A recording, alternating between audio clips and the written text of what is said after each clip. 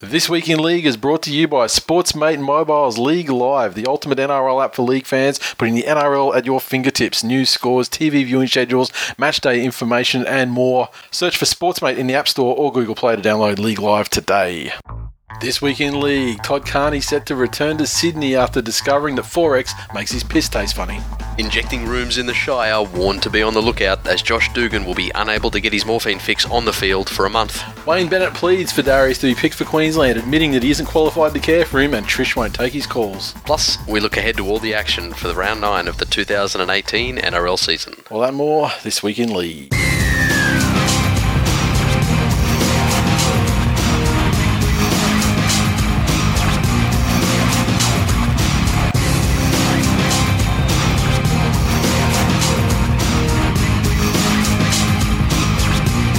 Welcome to episode 285 of This Week in League. I'm Nate. And I'm Jay. How you going, man?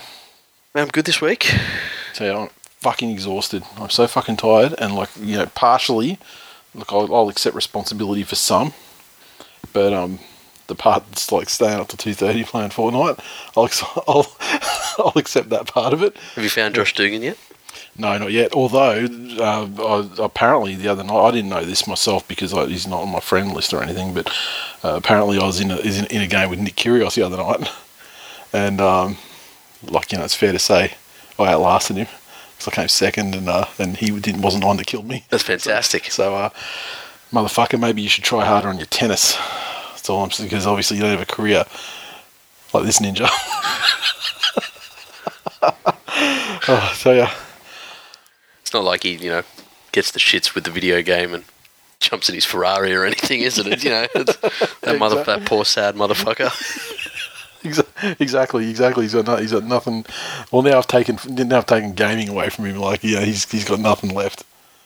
Yeah. Oh, fuck. Oh, how can I fill this hole in me? Oh, look, I'll just need to go and fill some holes in other people for a while because I'm fucking rich. I'm rich, bitch. Yeah. And tennis is one of those sports where it's almost like there's no correlation between the riches you have and the success that you achieve. I mean, it's a measure of success to even become a member of the pro tour. No, there is a correlation. Well, I mean, yeah, right. No, but what I'm saying is you can be the 100th best player and earn a very good living traveling the world playing tennis. Yeah, but it's because you're ranked as, okay, you're this good at tennis compared to everyone else in the world. Well, that's how tennis rankings work. Yeah, but... So you're paid that. Well, I mean, but, not everyone's playing tennis, are they? Well, lucky for him that he is there. I mean, it's like when Americans call it the Super Bowl winning side the world champions. Not everyone's playing it. I know. Manly have somehow got competition points without actually playing football this year. So fucking they have. Well, they did play football a couple of times. That's it. They played football exactly twice, and the results speak for themselves. I believe it was something in the vicinity of 80 odd to 16 or 12 or something. Yeah. But they've not played football on many other occasions as well. And they've fucking and it paid the price. Believe me. I'll tell you, I unfollowed them the other day. Manly. Yeah. Really? Fuck it. I'm just done with seeing their shit. My week was so much better. Not seeing any tweets from that official account. Nothing has changed for me in terms of the club and everything like that. But you know how we have this thing, and we've spoken about it in the past, that when players cop a flogging and they're shaking hands with the other team, which is fine. Obviously, got to be sportsmanship. Yes. But they're laughing and having a joke and everything, and they're not looking like they're fucking filthy with them. 100%. We hate that. We agree on that. We've spoken about it many times in the past. But something that for me almost equates exactly, correlates exactly with that shit, is when, and I know that they're contractually obliged, and it's probably not them, it's the platform or whatever that the, governs, I think it's is it Telstra still? Or did the NRL bring them back in, all the websites, the clubs are all managed from, the same thing. I believe that is... It was Telstra up to including last year. I think they may have switched it this year, though. I thought it was part of the rights package. Yeah. Because Telstra Yep. is, basically Foxtel. Yeah, yeah. And I know they definitely were up to and including last year. I'm not sure if it's changed, but in any case, every team, every team has these tweets, and it's like afterwards, it's like, who's your man in the match of that game? And I'm like, and all I want to just tweet is like, fucking none of them, you stupid cunt. Yeah. Or it's like, here's the check out the highlights from the round 8 clash with fucking, there were none. Do you know what I'd be fucking fascinated to know? What's that? Whether for that, the website thing. Yep. Right? So all of the teams' websites are done by. Yep. Whether it's a front end, Telstra subsidiary or whatever it is. Yep. I would love to know if they're paying the NRL for the priceless fucking data they're getting out of that. Yeah. Or whether they've used it as a sweetener to say, hey, we'll do this for you. Out of the kindness of our own hearts, and only charge you 20% of what we charge anyone else. If we're looking this way and we happen to see all of that demographic, Jesus, tasty marketing. Well, I mean, all the membership stuff is essentially done now, I believe. Mm. So that's fucking, like each club on average has between like 10 and 20,000. You got some outliers. Yeah. But let's say on average you're dealing with like 200,000 minimum people there. Yeah. Yeah. Like so. Yeah, it's fucking crazy the amount of how valuable. I got this survey today from Hoyt's, like, give you a free ticket, fill in this sort of stuff, and like, fuck me, they wanted to go deep, so naturally I just gave them nothing.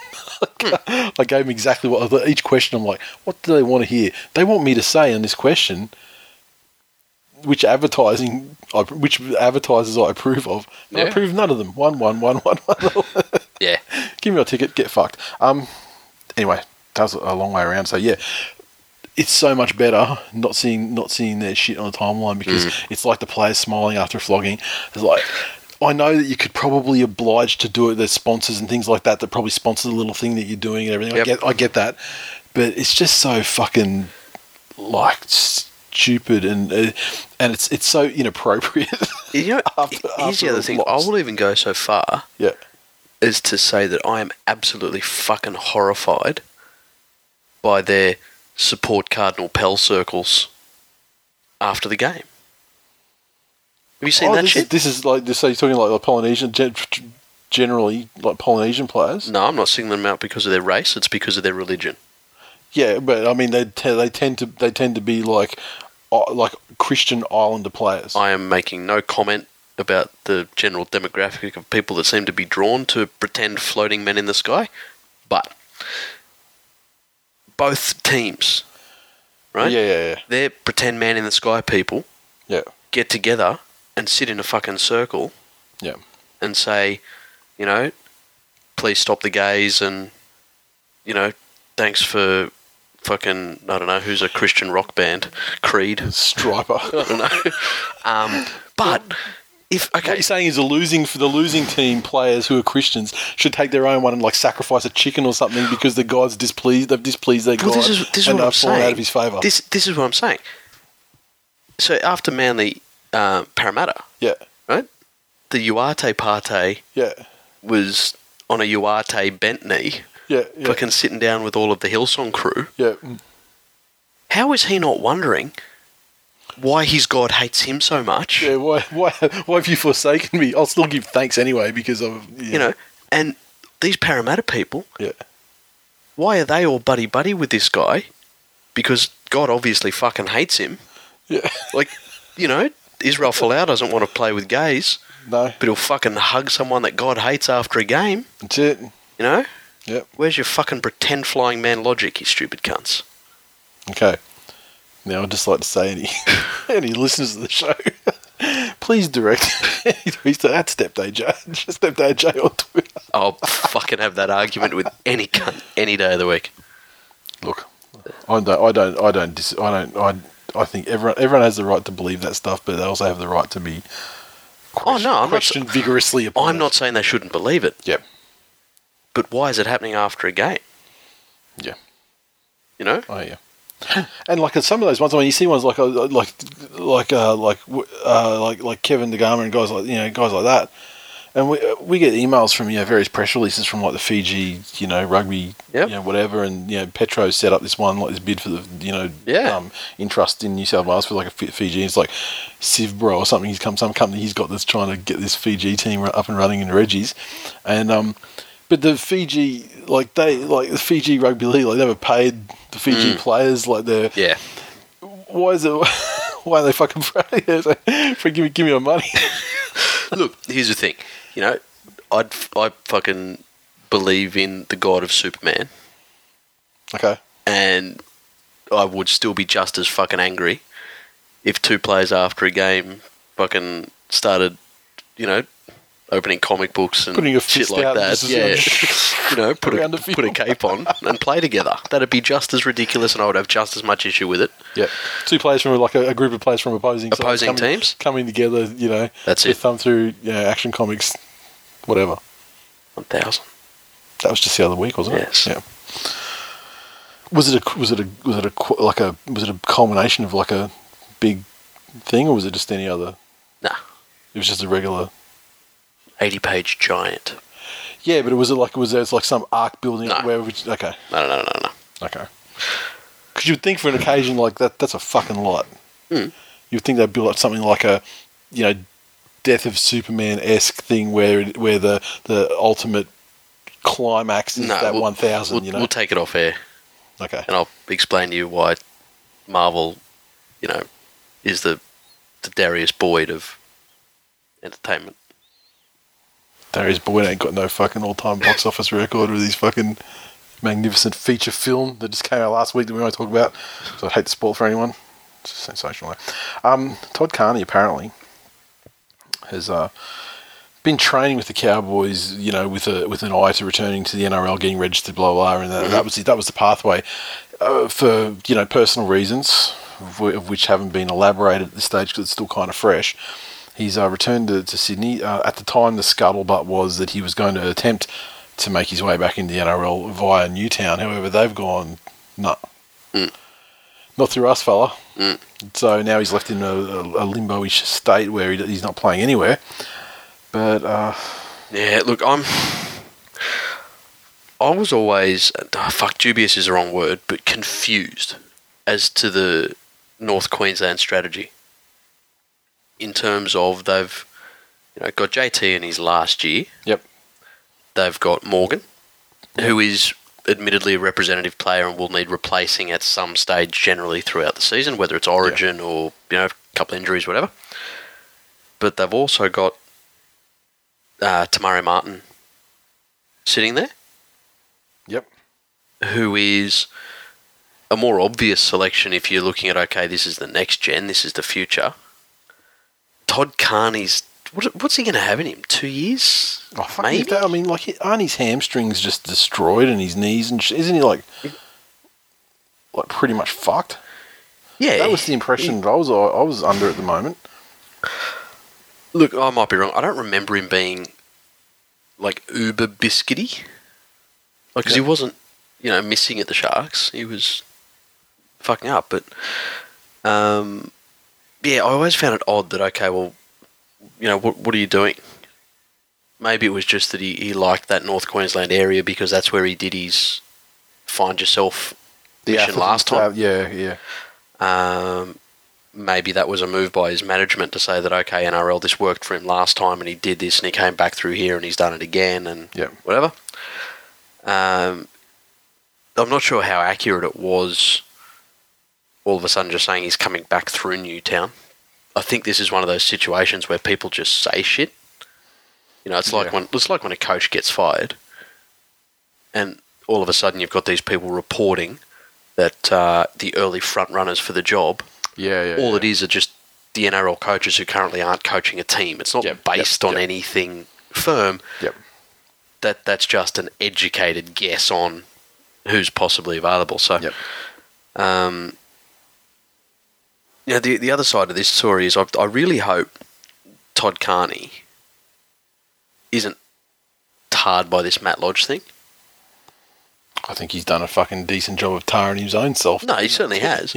But this would be a massive misread by the NRL. Yeah. because a little while ago, you remember Todd Greenberg came out and said, well, look, we're not going to rush Todd. Yeah. We've learned our lesson from the Lodge thing. Yeah. That fucking grated on me because all that showed me was that he had no understanding of the public perception of Lodge. Yeah. Because, Carney's a dickhead. A fucking A-grade first-class dickhead with a history of dickheadedness. Yep. But Matt Lodge is something all his own. Yeah. So I just really hope that he doesn't fucking put his nuts in the bear trap of saying that it's, Lodge and this and now Carney. Speaking of Lodge, fucking Gus Gould, mastermind, using his media and club conflicts of interest to his fucking benefit at all times. And Lodge going to sign with Penrith apparently last year. Yep. And he said, no, what you need to do is you need to repay the faith the Broncos gave you and give him a year. So basically that year will be booing him, fucking, how dare you put this guy, everyone ditch NRMA as a insurance provider, blah, blah, blah, blah. And then he'll fucking just sail into Penrith and not a word will be said. We didn't bring him back. Exactly. I mean, I've got my issues with Gus, but that's fucking hilarious. Yes. And smart. Look, in saying that, and I know what you're saying, it is hilarious.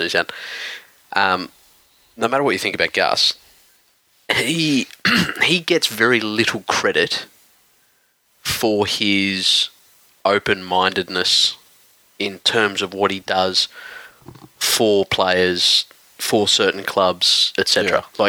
Yeah. Luke Lewis. Before Luke Lewis went to the Sharks, you got to remember that was pre his tumour episode. Yep. He was given the captaincy at Penrith, and he didn't handle it. Yep. Right? He went to Gus talking about retirement. And Gus said, it's not the right move for you. Yep. You just need to get out of here. Yep.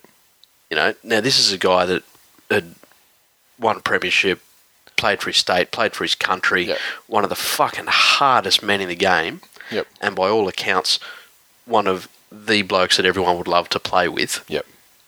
And Gus very openly said to him, you need to go and play somewhere else and I'll facilitate anything you need me to do that. So I wouldn't be surprised if he, wasn't some big fucking master plan and he's just actually said, no, they've fucking done this for you. Yeah. You need to... I'm going more towards master plan. Look, he gave you Lewis Brown out of the kindness of his heart. There's also something going on with the Trent Barrett thing with Gus is leaking stuff through media. He's leaking a lot of stuff through his podcast and stuff like that to some end, and it's not nice guy Gus, and there's some play in there. I mean, I haven't quite figured it out yet, and it hasn't all because all the information hasn't really come out yet. But I was hoping it'd all come out in time for tonight, but it's unfortunately not. Oof. But I just imagine Bill Kickow, Harawira Nara, and Jakey Turbo at lock. Yeah, I don't see that happening. Well, at Manly, I suppose. But now Bozo's gone, the gentleman agreement's that's off. true. That is true. Harawira Nara can come over now. I mean, there's no skin off Bozo's nose anymore. But it'll be interesting to see. I mean, I was hoping that we'd have news tonight that Trent Barrett had quit, but sadly that hasn't come to pass. And apparently, he's not a quitter. But something's going on. And there's a couple of coaches on the market that I think would be good for this time and place and space and everything like that. So hopefully, nice guy Trent can go. Look, let me ask you the obvious question then. Yes. So, as a fan of the club, right? Yes. Is anybody going to take that Manly job? Is there Manly's Nathan Brown? Oh, I don't know. I mean, I would assume that there are people that are first grade coaches that want to be that aren't working as first grade coaches at the moment that want to be first grade coaches, and and at the end of the day, when you inherit a situation that's all downside. I mean, if you turn it around, you're the fucking hero. And there are people who take professional challenges like that. Oh, no, definitely. Who seek professional challenges like that out. So, but the fact that you've got at least another 2 years before you can affect even any real change. I'll tell you, no, one year. Oh, you'll be fucked for well after No, that. no, but I mean, like they can be buy players and everything, and obviously the cap situation's fine because I mean, apparently they were looking at signing, making overtures at signing Hodgkinson again this week, and the Sharks were like, no, we're keeping him. But I mean, just the fact that they were doing that means that they've got the ability, they've got the ability to do that, and it's all clear to to be able to do that. They upgraded Sully today, so there's obviously some room. Fuck, I forgot about that. That's fucking hilarious. Some room to move, but Manly were cucked by a kid that was too fat for the Tigers and the Bulldogs. Well, I guarantee they're not paying him fucking $3 million or whatever the fuck it was over 4 years. No. I guarantee you. But he cucked them. They put him on minimum wage. He was not even in their first grade squad. They put him on like a kid's contract. Yeah. Like a development contract. And he's just said, I'm not playing unless you pay me. You understand that, to play in the NRL, I mean, he had clauses in his contract. Yeah. I mean, that's what you call that's the kind of the law. Yeah. I mean, they had to actually act upon that if they promoted him. I mean, if that was at Penrith, he comes out and he plays for the love of the club. Bullshit. If that was any other club. Bullshit. He comes out and plays. I'd be very interested to hear for the jersey. I'd be very interested to hear what the financial details are though. But I guarantee you, it's nothing like $700,000 or something like that. He'd be lucky. He'd be lucky to get 200. That's it, I reckon. Which means it's a fantastic win for us because we got him at a quarter of the price. But the little law. This is again just the NRL being absolutely fucking toothless, and I'm not having a crack at Manly here specifically. Let's say that the Manly salary cap dodginess was the fault of nobody that's currently at the club. They were given a fucking punishment. Yeah. Now, this is a contact sport, and now they're getting all these fucking exceptions. Yeah, well, we don't know to bring someone in. Yeah, but we don't know what exceptions they're getting. It doesn't actually come out what they've been allowed to do. We don't know what I mean, and it's hardly the first time. It's not even the fucking fifth time that a team has been players in from. That's what I'm saying. This is nothing straight against Manly. So if they're doing it and they're operating within the salary cap to do it, because they're operating within the salary cap this year. So if they have to bring someone up, which has happened to many clubs on many occasions. Yeah, but if this contract puts them over, there's no way they could do that. You think the NRL? I think they're fucking lucky that they're even getting like the same courtesy that other clubs get in bringing players from outside the 30 due to rampant injuries and shit. Because believe me, there's a fucking agenda, an anti-Manly agenda at NRL HQ, and Greenberg would fucking love nothing more than to say no. But seems to be an anti-Manly agenda at fucking TWiL Oval too. But Well, I even saw I saw Brent Reid, the journalist, was down there tonight. He said actually the surface is fine. Because service is fine. I mean, we may as well talk. We can talk about that now. I mean, at the end of the day, these ACLs that have happened this year, and there's been fucking double that amount of ACLs happen across the league this year. Yeah. At other grounds. The fact is, it's not like we're not talking about when I was trying to think of examples of the bad kind of ACL injuries, or the ones that are like the senseless fucking murderous ACL injuries, the snipers. Yeah. I think of Tedesco and Molson. Yep. The ones where they're just like, they'll catch a ball on the fucking last tackle, they'll kick it downfield, they're the fullback, and they'll just scoop around, pick it up, run back, and halfway before they get to the line, they just go, caw, and they're done. None of them were like that. I mean, there were two in the Canberra game, and that came from exactly the same situation where Canberra players landed on their leg and rolled backwards and rolled and twisted them over their body, and that's got nothing to do with the surface at all. That's got to do with just being fucking tackled by cheating cunts. The surface is that fucking bad that when Canberra are on the ground, dirt's collapsing under one shoulder, forcing them to spin. Do you understand? If the dirt was collapsing, it would allow their leg to pivot with the motion, and they wouldn't actually tear any ligaments. Cronulla's on the ground Canberra's on the ground holding their leg. If dirt collapses under their left shoulder, their whole body goes that way, and the momentum of their right shoulder flips them over. Yeah, it's but you know what?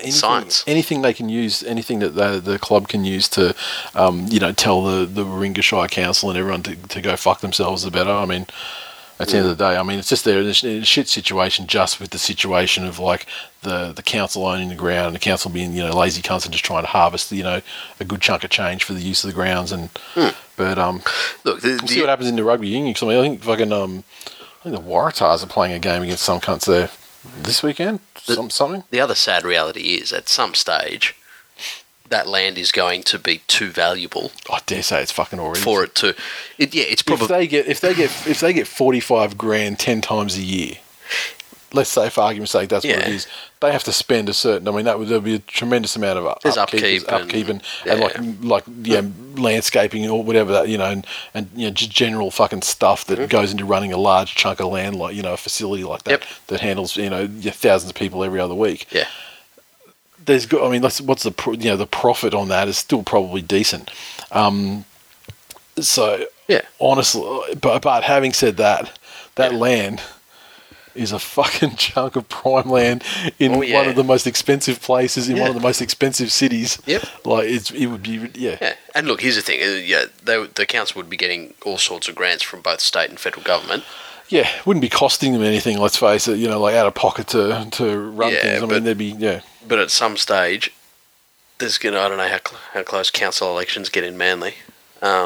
At some stage, someone's going to need to spend some money. The problem is not fucking close enough. Yeah. And that's not just council thing. That's like we're talking about every fucking level of government. Oh yeah, is never close enough. Well, it's Tony Abbott's backyard. Yeah, exactly. It's Tony Abbott's backyard, and they're a bunch of liberal. I'm not going to say liberal voting cunts, but it's a very fucking safe seat for people who aren't going to do a goddamn fucking thing. There you go. If it were a more competitive, environment there, maybe they need prayer circles. Maybe they do. But I imagine they're the ones voting for Tony Abbott anyway. So this ruined Sim's thing. So the story is that she was booked to be a Dally M judge for the Manly Parramatta game the other week, and at the same time, or at least for part of it, she had to play for Cronulla, I think, is the team she plays for in the women's competition. Yes. And so she's awarding Dally M points for the game, which she didn't watch live. Now she was supposed to have. The games are supposed to be watched live, and the points submitted. For starters, like how this blew up in the first place, someone's gone, she should, someone's actually gone in and done the fucking math. They're going, hang on a minute. I'd say first thing they're going, what were the Dally M points a judge for that game? Really? Well, fuck it. Why does fucking Coruscant get a point? He was fucked. I'd go a step further, and I'd say the person was looking at the odds for Dally M at the end of the year, and then said, "I shall do some research." And so it's come out, and then she's been, I think, on the front foot very much, and just said, "Look, this is the situation that happened. Shouldn't have happened like that. I understand it should be done this way. So therefore, I'm going to remove myself from this to protect the integrity of the process, blah, blah, blah." And the NRL have come out and said, okay, and on our part, then we will also get another independent person to go and revisit that game and redo the points that she did for that game to, once again, Okay, so here's the thing. If the issue is that she didn't watch it live, right? I know that that's an honourable thing she's done, but how the fuck does her not... Do they go and get someone that did watch it live and say, please, I think cast your mind back? They're going to get another person who is a judge to revisit the game now, after that point. So it's not okay that she watches it on replay after playing, but it's okay that she's no longer doing it and somebody else is watching it on replay and doing it. Look, at the end of the day, I don't think it really has a lot to do with who's right and who's wrong.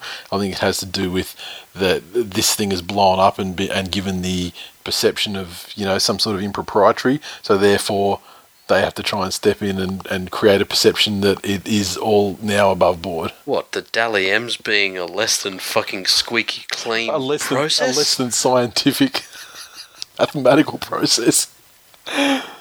Yeah.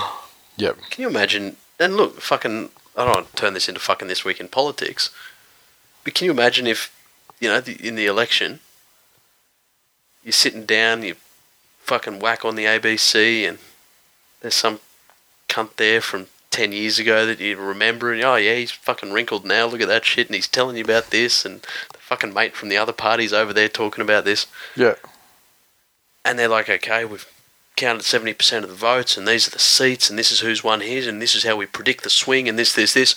But we're actually not going to tell you anything more, and then tomorrow we're going to tell you who the Prime Minister is. Yeah, exactly. You fucking kidding me? Anyway, Oh yeah. yeah. Look, I think and I tried to drill this issue down. I've got no problems with Ron Sims being a judge. I think that's an excellent initiative. Mm-hmm. I'm sad that she didn't play for Cronulla early enough, because surely they would have found a way to name her in their team of the century.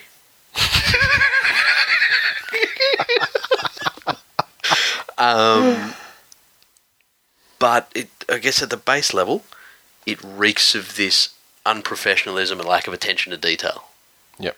You know, you would think that they know who the judges are going to be. Put it this way, it wasn't a fucking impromptu pickup match between Cronulla and whoever they fucking played that day. They knew with some level of advance notice, like be it more than a week. She's not there with Women's Rugby League Wesley Snipes trying to shark some motherfuckers.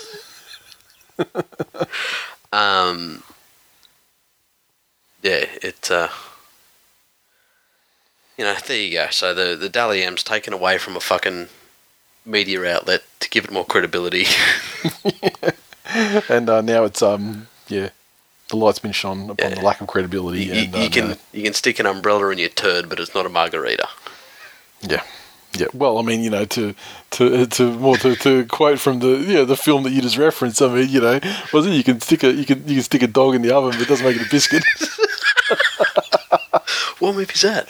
White Man Can't Jump. What are you talking about? Oh, fuck, that's right. That's what you were just talking about, right? Yeah. Because like Ruin Sims can't judge. I mean, oh, that's fantastic. I forgot about that quote. Hall of Fame. Mm. This one was close to the release of the last episode, so I almost forgot about it. So I just looked it up then. But a shortlist for 25 contenders has been named, mm-hmm. and these are all decent names. I mean, they come from various fields such as players, administrators, media, mm-hmm. historians, and so forth, and these players. So that's a panel that's going to actually select the winners from these, and up to 2 new Immortals announced after the Hall of Fame finals are unveiled. So you've got to be a Hall of Fame member and retired for at least 5 years to be eligible to be considered for Immortal status, which is, that was a given. That was never, it was never going to be any other way, really, for the Immortal thing, because that's going to be still held as a separate thing. So, okay, so the list.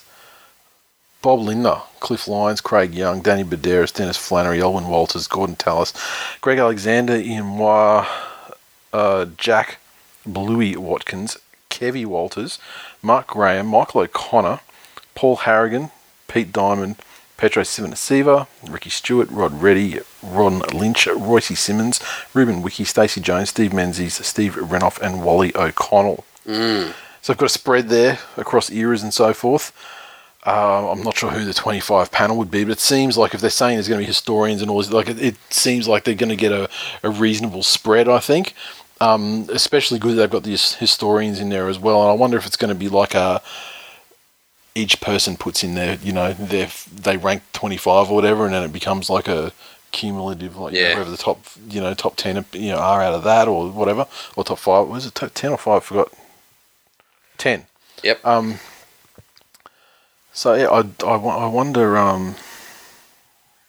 So no, 6 players. 6, yeah, okay. Will be formally and then inducted. Yeah, okay. So obviously, well, this like fuck, man. It's hard to. You can make arguments for everyone on the list. Yeah. For various reasons. Yeah. And a lot of them are really different reasons as well. I mean, because you've got guys like, you've got some Kiwis that were gods of their countries, and real shining lights in the Warriors side through the early years and the bad years and that sort of thing. Yep. I mean, you've got fucking gods that played millions of games and scored 1 million tries like Beeve. Bob Lindner probably played better for Queensland than he did. Yeah. I mean, he was one of those guys. Yeah. Fuck, man. It's tough. Now, here's the thing. Yep. I would look at and this is fucking rough here, Yep. but you look at somebody like Brandy Alexander, Yes. and you look at him excelling in his career. Mm-hmm. In the beginning of his career, he's playing against, did he cop the end of Sterlo? Yeah, he would have. Yeah, you had to. Yeah. Yeah. Yeah. Okay. The end of Sterlo. The end of Sterlo. Yep. Prime Ricky Stewart. Yep. Right up to the end of his career, he was playing against Joey. Yep. So you look at the span of that, and there's a couple of players on that list that people say, you hear players talk about who are the hardest players I had to play against. Mm-hmm. Brandy comes up on that. Cliffy comes up on that. Gordon Tallis, as much as I hate to admit it, comes up on that. I think that should be the man. It's mark. It's fucking tough, isn't it? Mm. I mean, there's Stacey Jones. What's rugby league in New Zealand? Yeah. Without him. Then you got Paul Harrigan, like all the off fields, like how Newcastle were set to sign with Super League, and he fucking bundled the entire club into a fucking bus and drove them down to fucking Phillip Street. and forced them to sign with the ARL at gunpoint. I mean, shit like that is like it has some like level of god status attached to it. Look, yeah, I mean, I think that there's some players that have some supreme longevity on that list. Namely, and both who wrapped up, I think, 2008. I think they both wrapped up the same year in Menzies and Ruben Wiki. I think it would be great to go in there. And like Ruben Wiki, fuck man, prime green machine on the wing. Yep. finished. Yeah. In the final, in the second week of the finals against Manly in 2008. The front rower. Yeah. Carver advocate. Again, he's coaching aside, and that's what he'll be remembered for, unfortunately. Mm-hmm. But fucking go back and watch some old footage of Ricky Stewart. I mean, he's undeniable as a player, and the thing that I really wonder about is what happens to the guys that don't get in. Are they eligible next time, or is that it? Is that their shot? Because honestly, what did you say? There were 6 guys. 6. I think it would be a tragedy to not see guys like there's far more than 6 on that list that you'd want that would deserve to be there and so on. So again, you look at someone like Royce. Yep. He's never going to be a superstar. He's never going to be. I feel like he got every drop out of that orange that was in there. Oh shit, yeah. Like 100%. I mean, he might not have been the fucking the best orange, the juiciest orange in the world, but that motherfucker got every drop out. Especially when you look at some real wastes of space now. Yep. That are coasting on half. Yeah, exactly. You're not going to remember Josh Dugan the same way. Yeah, no. But.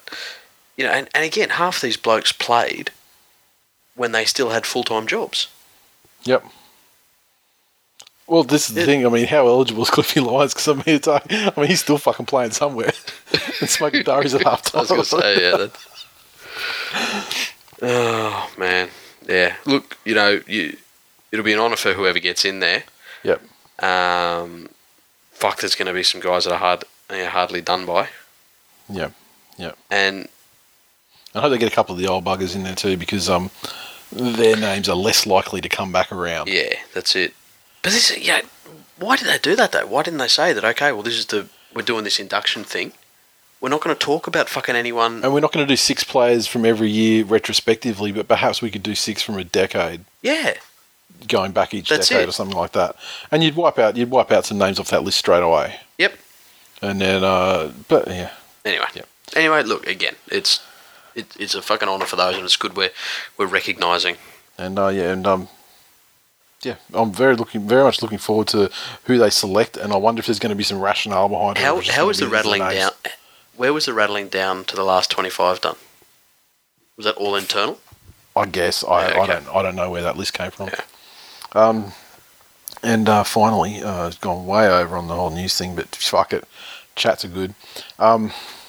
Thoughts and prayers to Dylan Edwards, Tim Brown, Tony Williams, who had their seasons ended, and mostly Tim Brown and Tony Williams because I think it's probably careers ended. Yeah. Well, Brown's retired. I mean, what was that? What happened to him in Reggie's the other? I saw photographs of him leaving the field. He had like something like he's fucked his organs up, like his stomach or his kidneys or his fucking. Now look, what happened to him? I'm going to put this out here. Yep. There's myself and a couple other Penrith people that are in a messaging group. Yep.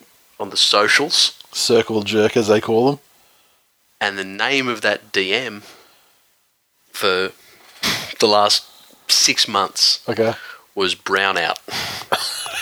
Well, I'm not saying... Only because, and I'm sure he's a lovely man and it's fucking horrible what's happened to him. He wasn't darkening the fucking hallways of your first grade side. Last year he fucking was. Yeah, last year he played like 19 games, but I mean...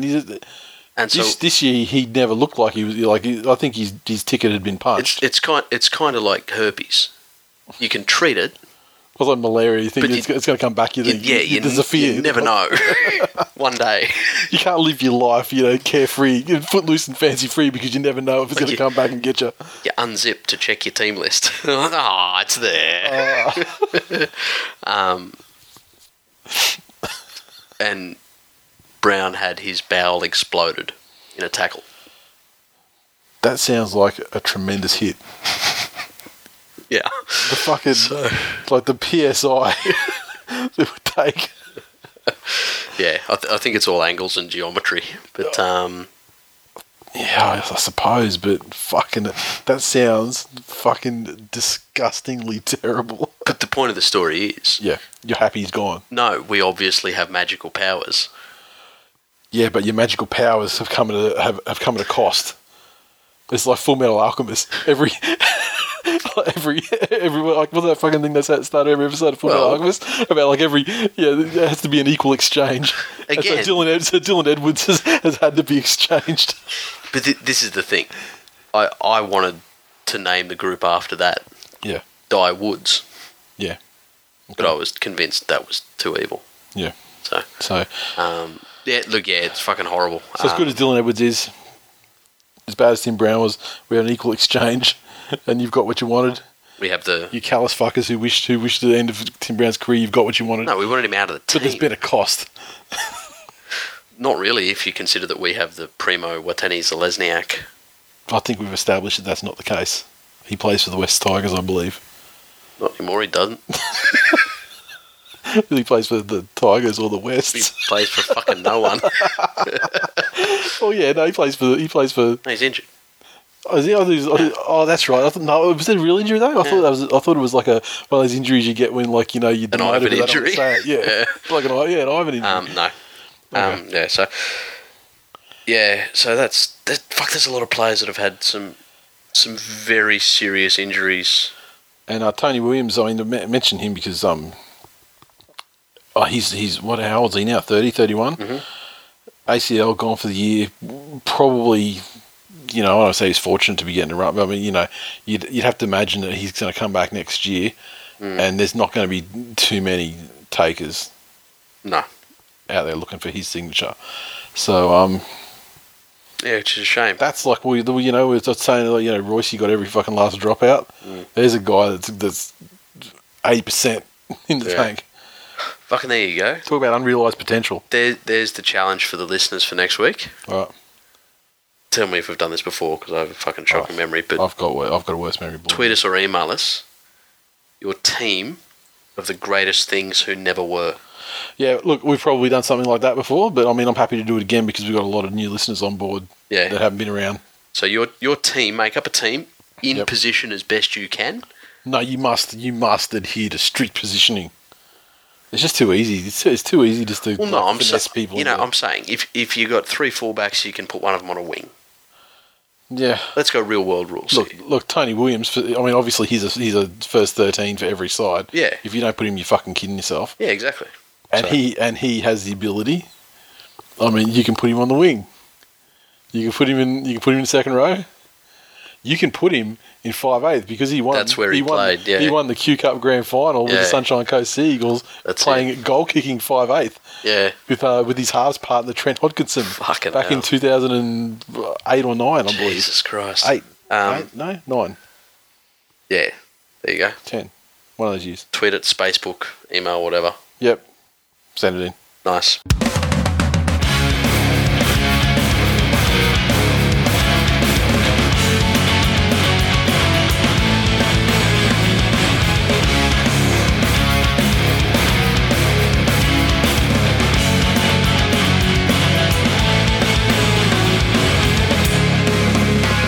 Okay, we need to power through the recaps because we were going to try and have a quickish episode tonight, and we talked for a long time on stuff before we got to the recaps. First Anzac Day clash, the Dragons defeated the Roosters 24-8.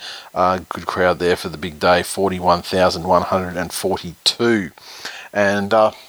The Dragons 24 came from tries double to Nene McDonald. Ben Hunt, Tarek Sims also with tries. Widdop 4 of 5 conversions. The Roosters 8 came from a try to Latrell, a goal to Latrell, and a conversion to Latrell. So the same as the week previous. Yep, Latrell's basically carrying that fucking shit show. The Dragons are obviously ticking along nicely. They're in the position they are on the ladder for a reason. Bounced back well. Yep. After suffering a demoralising and humiliating loss to the Warriors week before. I just think they did a really good job here of never letting the Roosters get into the game. Yep. Because there was a period where they were threatening it. Yeah. After the second half, after half time there, and a lot of Roosters would they would tell you that a decision for Nene's second try, I believe it was, might have cost them the game even. Okay. Look, it was not a try. However, it's been a long time since I've been at school. Yeah. But 24 minus 6 doesn't equal 7. No. This is true. This is how the refs fault thing ticks, doesn't it? But yes. That was probably the most controversial thing in the entire game. Yeah. And look, the referee sent it up as it's a problem with the system where they send it up and the other guys can't figure. The argument then becomes, well, surely they, the bunker could see that he's sort of gone from one hand to the other hand and not really had it, but. Oh yeah, when he's put it down and there was separation and it's gone like his left hand his right hand to his left hand or whatever. No, isn't the one you're talking about where he jumped and he was trying to palm it one-handed and it looked like he dropped it? I thought he crossed hands and he juggled it and then that was the other one where he did transfer possession. Yeah, and he retained possession. Yeah, I might be on crack here, but yeah. Oh look, I had this fucking shocking thought watching that game. Yeah. I don't know if anyone else has ever had it. Why the fuck don't we have touch judges in the in-goal all the time? Because the touch judges are looking to see if a ball is grounded, and by the fucking definition of where they have to stand on the other side of the touch line, unless a player runs into the in-goal, turns around to face the touch judge, and then grounds the ball. And then gets 3 more players to circle it, put a semicircle around him to conceal so that no bodies are between the ball and where the touch judge is. The fuck? Yeah, they probably feel they don't need to just on account of the... Yeah. At full speed, though, it looks a certain way and it goes up as a certain call. Then you look at it on slow motion, you're like, oh my God, that looks fucking terrible. I think there's no balls into bunker to put themselves on the line to go, we feel that it is significantly less a try than... so much there is not conclusive evidence to overturn. Well, we're saying that, I will say, I'll put myself on the line and say that it is so conclusively not a try that I'm prepared to overturn the decision that was sent up. And that's and there's an unwillingness in the bunker to do that. And you can get as minute, and I've seen a couple of Dragons fans do this as well. Okay, even if it looks like he's lost contact with that finger, they can't see that his thumb's not on the back of the ball, which is fucking pedantic. But to the letter of the law, if they can't see that, there is insufficient evidence too. Yep. This one here doesn't annoy me as much as the other ones that you see every week in every game and doesn't really seem to get as much scrutiny. The old classic where there's like a clump of 4 players and the crash is over and the ref sends it up as a try. Yeah. And you're like, there's literally not a fucking angle on earth. Even if you had a fucking transparent, you're playing on perspex, and you had cameras underneath that you could rove underneath. Yeah. Like, there's literally not an angle where you could ever know for certain. Yeah, you need, like, military-grade GPS technology to gauge the fucking height of the ball and shit. Yeah, no. And that one annoys me more because the referee sends that up because what he's saying is, I haven't got the balls to call it a try, but I'm going to make these cunts say, send it back as a try because I'm not giving them a chance to say it's not. Look, in their defence, I think they are just going up there to go. Look, I think it is, but just see if you can see. Mm-hmm. Was there anything in the lead up? Was there this? Was there that? But now, good win by the Dragons. Roosters just, they need to go back to some simple shit. That's all right. They've got simple shit this week, so they've got a good chance to fucking. Yes, they certainly do. They've got a good chance to turn it around, and I mean, honestly, we'll get to that, but if your last man standing selection this week is not the Sydney Roosters, and you don't fucking double down on 13 plus at the TAB, do you hate fucking money? Honestly, do you? I'm going to tweets with Basuris, hey? Yep. LV05 said, fair dinkum, Blake Ferguson has definitely taken SKD's mantle as the biggest rocks and diamonds merchant in the NRL. Way more rocks than diamonds, though. # dick fingers. Look, I don't think he's... this has been the case for ever, or for at least his entire tenure at East. Look, with full disclaimer that he is a fucking piece of shit. He was probably... And Dick Fingers is like, well, I mean, I'm sure he thinks so. Yeah. He was probably the standout in the Roosters up until this game. If you look at them across the season. Yeah, well, I don't know. I would say Latrell, really. But, but he hasn't been like a rocks player this year as a whole. Yeah. But it still amazes me. The Roosters fans will still get behind that dude. I don't know. Yeah. _Aaron. It must be so strange for James Graham to play for a stable club with a winning culture. Yes, must be. I mean, what's going to happen if they get to the grand final? Is the lifelong, culmination or accumulation of negative anti-grand final winning powers form like Voltron with Ben Hunt's fucking almost godlike grand final botching abilities? Do they combine and just turn into this fucking 40-0 loss to the Dragons or what? Ben Hunt's gonna fucking catch a kickoff. Yep.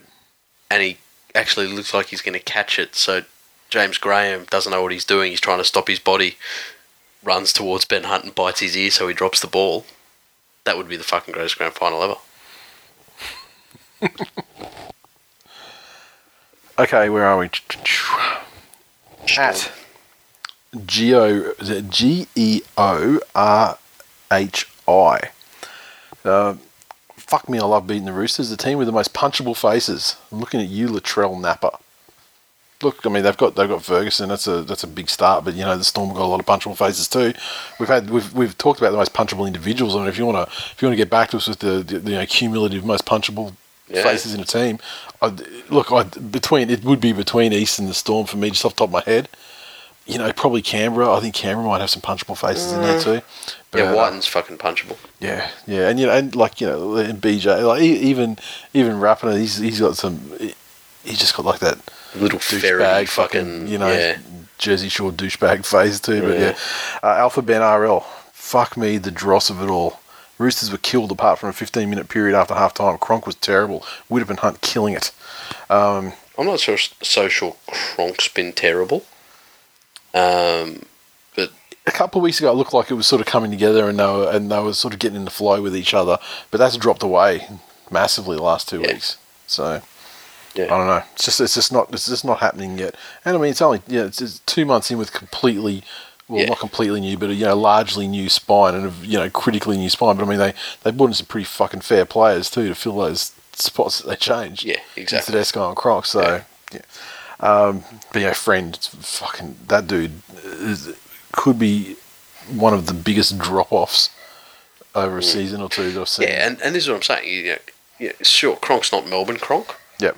But Melbourne Cronk was used to playing with Cameron Smith for fucking 1,000 years. Yeah. You know, like their cycles had fucking synced. Yeah. So. Yeah. And what are you saying now? Now they're all just bleeding whenever they feel like it. It'd be like giving fucking Lewis Hamilton a Datsun and going, just go race the other cunts. Hammers. Roosters just lost their grand final, indeed. And Ryan F _the_best. This is a new player has entered the game. Roosters got absolutely fucked by the refs, who were easily the better side, and bad reffing led to 18 fucking points. They will end up being wooden spooners. Hashtag cheating cunts. Hashtag dragons equal garbage. Welcome, Ryan. You'll fit right in. Your balanced and accurate views are very reflective of the general listenership and hosting of the show. The Storm 50 defeat the Warriors 10 down at the Korean Housewife, 25,000 plus in attendance. The Storm 50, a double to Jacks. Hoffman, Welch, Slater, Young, Tonomapia, and a double to the Fox. With a try scored, Cameron Smith 8 out of 8 conversions and a penalty goal. The Warriors 10, a double to Stua, and Mason Lenore 1 of 2 conversions. Yes, it appears that the Storm have finally figured out how to play within these new rules. And how to play. They've officially moved on from the Cooper Cronk era. And, the Riley Jacks era is... Look, they've been humming along pretty well since he came in a couple of weeks ago. Yep. But this was a culmination of all of that. And,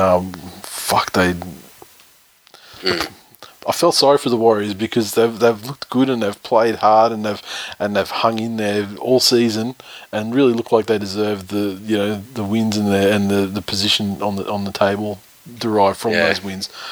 But this was the Warriors of old, the very worst of the Warriors of old, the very worst of it. And I hope it doesn't kill them off. No, completely. Look, and it's fucking horrid for them that this game cost them Isaac Luke. Mm-hmm. And he's gone for like a month or something. Yeah. And he's been playing, he's been in contract year form. Yeah, exactly. So it's fairly apparent, though, that he was the catalyst or a major part of the catalyst in terms of that side and their attitude on the field, because they did look a little bit lost, especially in defence, because that was the thing that surprised me the most with the Warriors season, their newfound fucking toughness. Yep. This Melbourne side, though, the first couple of times I saw it, I thought it was okay, some off-the-cuff stuff, and they'd,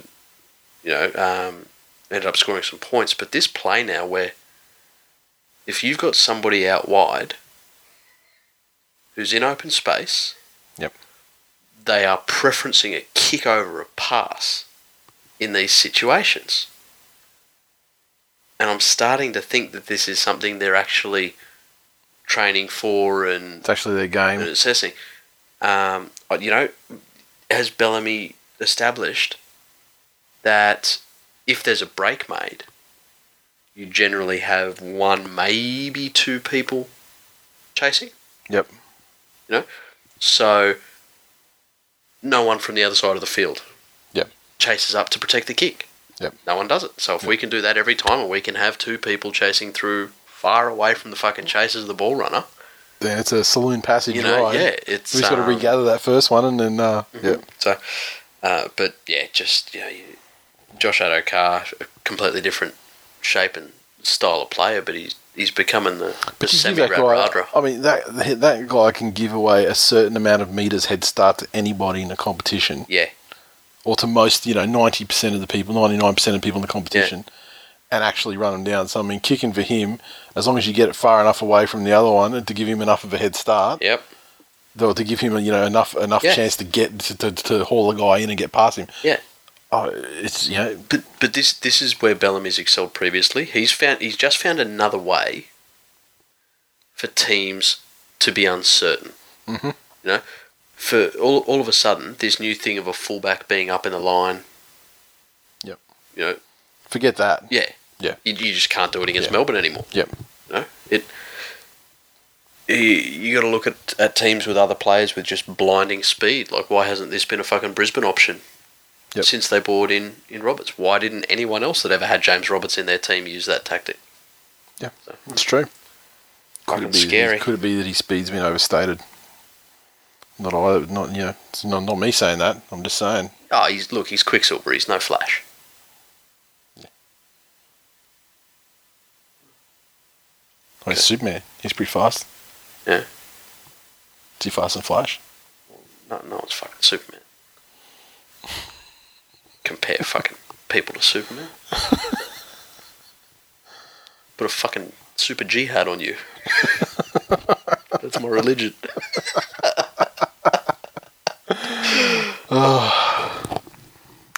Alphabet RL. Jesus, what was more amazing? The Fox's one-man try or the commentators thinking Metropolis is in the Avengers? I did not catch that.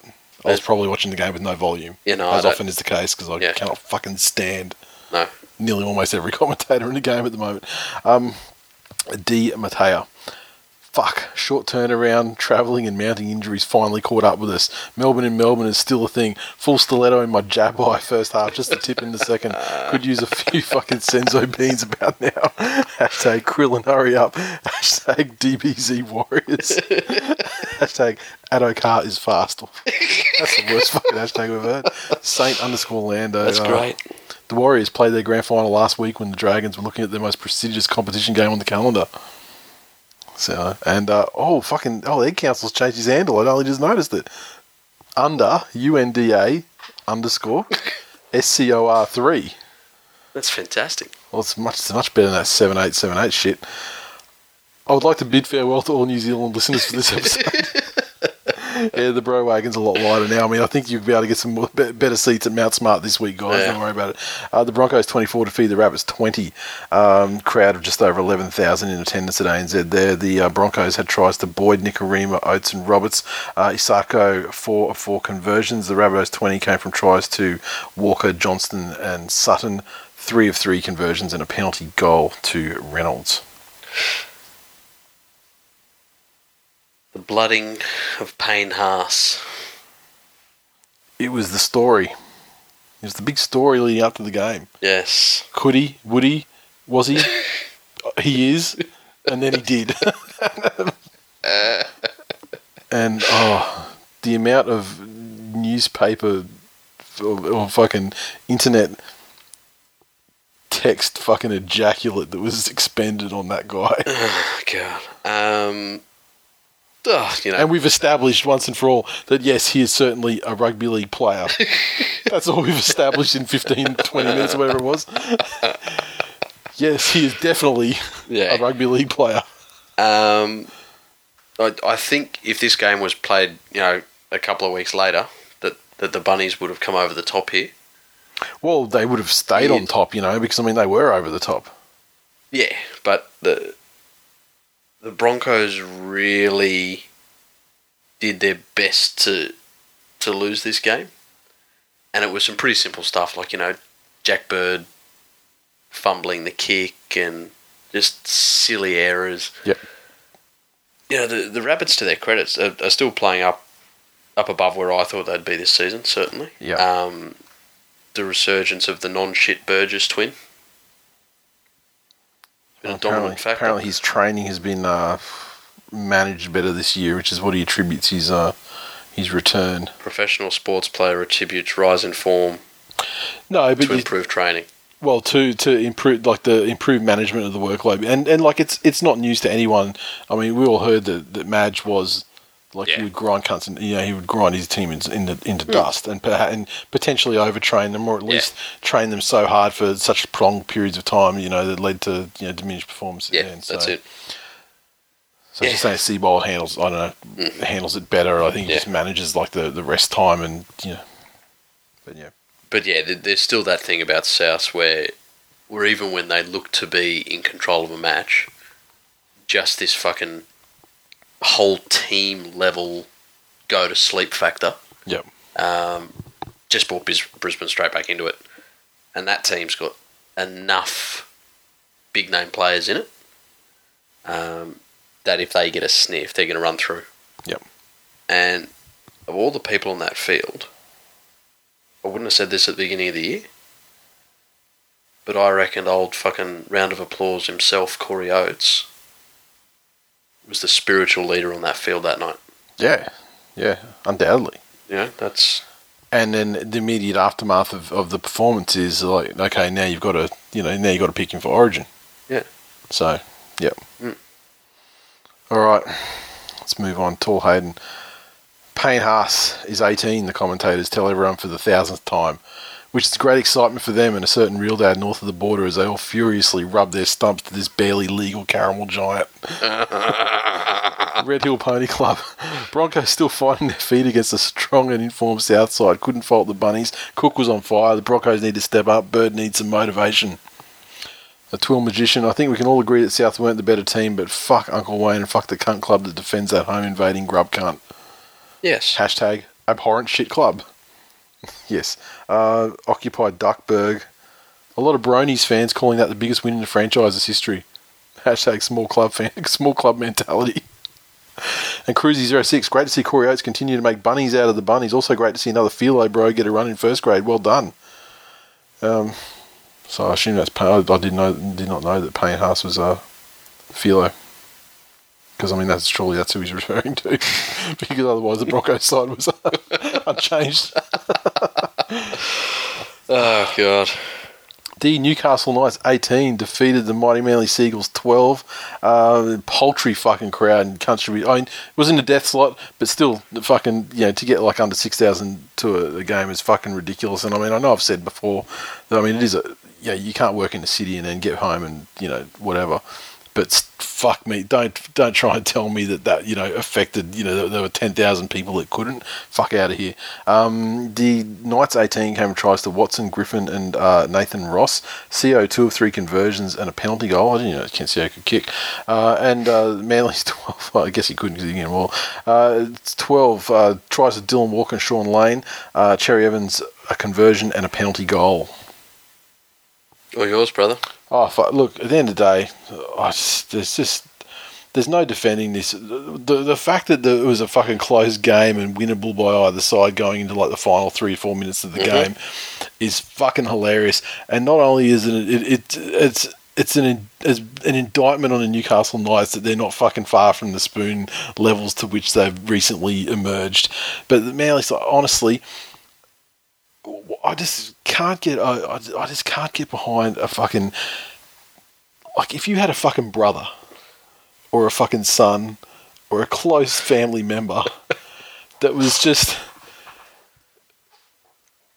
the smartest kid in their class at school, best athlete, whatever, leave school and just start fucking just shooting heroin every day, fucking smoking the weed, doing the lining lines, and just absolutely shooting themselves in the foot every turn and squandering every fucking advantage or fucking talent that they had. That's what this side is at the moment. They're like South's era Dylan Walker personified. This club, who, funnily enough, is in your club. Yeah, well, that's why the South's era. Yes. I mean, he OD'd for them. That's right. He only punched walls for you guys. Yeah, exactly. Because I mean, it's frustrating when you can't fucking take heroin and you like heroin. I mean, look, maybe one when one's had. I don't fuck with intravenous drugs, so I can't say. But maybe when you've had so much heroin, I mean, maybe you just want to punch something to feel something. I don't know. I don't know how this fucking shit works. But yeah, no, I think they did that in Train Spotting. I'll allow it. Okay. But so, and just like Train Spotting, Penn, under his administration, has crawled the entire side, he shelved the entire side, and crawled into a fucking toilet, and now he's swimming around in the ocean below the worst toilet in Manly, in Sydney Harbour, and fuck that cunt, and fuck everyone as a fucking and fuck Weight Watchers as a staff. His motherfucking crew, and if you're down with Penn Health, then fuck you too. Trent Barrett, fuck you. Fucking and then this game was a perfect example of fucking statistics and how fucking stupid they and their proponents are. When you see things like I don't fucking have the stats in my head because I don't give a fuck. But when you see like Marty Tapau gets like 235 meters or some such shit and does this many tackles, what junk fucking statistics? Oh my god, what a beastly mighty fucking game from Marty Tapau. Marty Tapau is a fucking yoked caramel George Rose. Fucking he'll fight and he'll power lift cunts and he'll deadlift a bunch of dudes as he runs 25 meters and drops the ball when he goes to play it or before. Guess what? I think the team as a whole would probably prefer that you ran 3 meters and pushed onto your back and did a slow play the ball, yet retained possession for another 4 tackles than running for 25 meters and properly dropping it. The fucking penalty merchants as well. And I think Jake Turbo, he had tremendous stats as well, like, tremendous paper stats. But I mean, watching the flow of the game, completely, ineffective. They had enough fucking ball to win 1,000 fucking games in good field position as well. They still don't know how to set up for a field goal, and it was 12 fucking ridiculous. It just fucking drives me nuts. And Newcastle, conversely, didn't earn a fucking meter in the entire game. I mean, they only had to run the ball up, for 2 tackles up to their 30 before they'd get a penalty, and then they could resume down to 40 on the other end. Oh my fucking god, the frustration is just fucking ridiculous. And tell me. Yeah. What about your absolute fucking shit cunt, pencil-necked piece of shit captain now gouging eyes? Oh, that's just bants. That's bants between homies. I'm not so sure.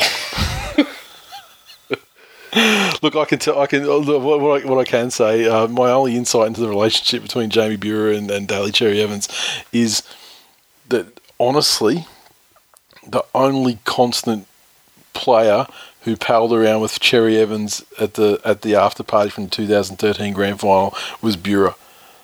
So I'd say it was just fucking like prank shit, gone wrong sort of thing. But I mean, look, I guess this. I didn't even notice it either, and I don't know. And why didn't anything come of it? Because Manly are cucked. And people have moved past hating Manly. Do you understand that it's actually nothing on Manly's side that would get them off a charge? It would actually be, if anything, it would be Burer saying, nothing to it. But why didn't nothing come of it? Because people have moved past hating Manly. I don't think they have. Now we pity Manly because they are that much of a fucking cuck club that even doing that. Yeah, believe me, and I would have given anything to hear him front up to the judiciary. You go, well, I just thought if he couldn't see that I was a pencil-necked little cunt, he'd stop calling me a pencil-necked little cunt, Your Honour. Do you have anything to add about polymers?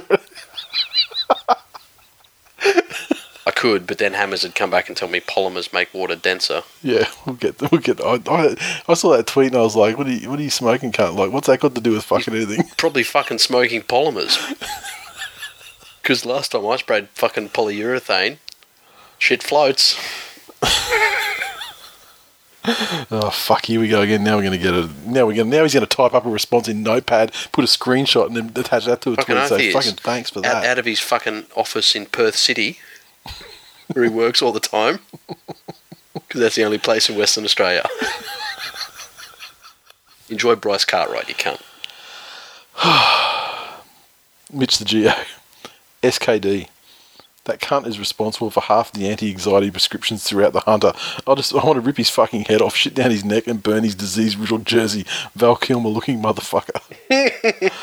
I do not see the Val Kilmer-looking motherfucker. I don't see it at all. I mean, even if I assume you're talking about like prime Val Kilmer, not the weird sort of puffy, smooth Val Kilmer that we have today.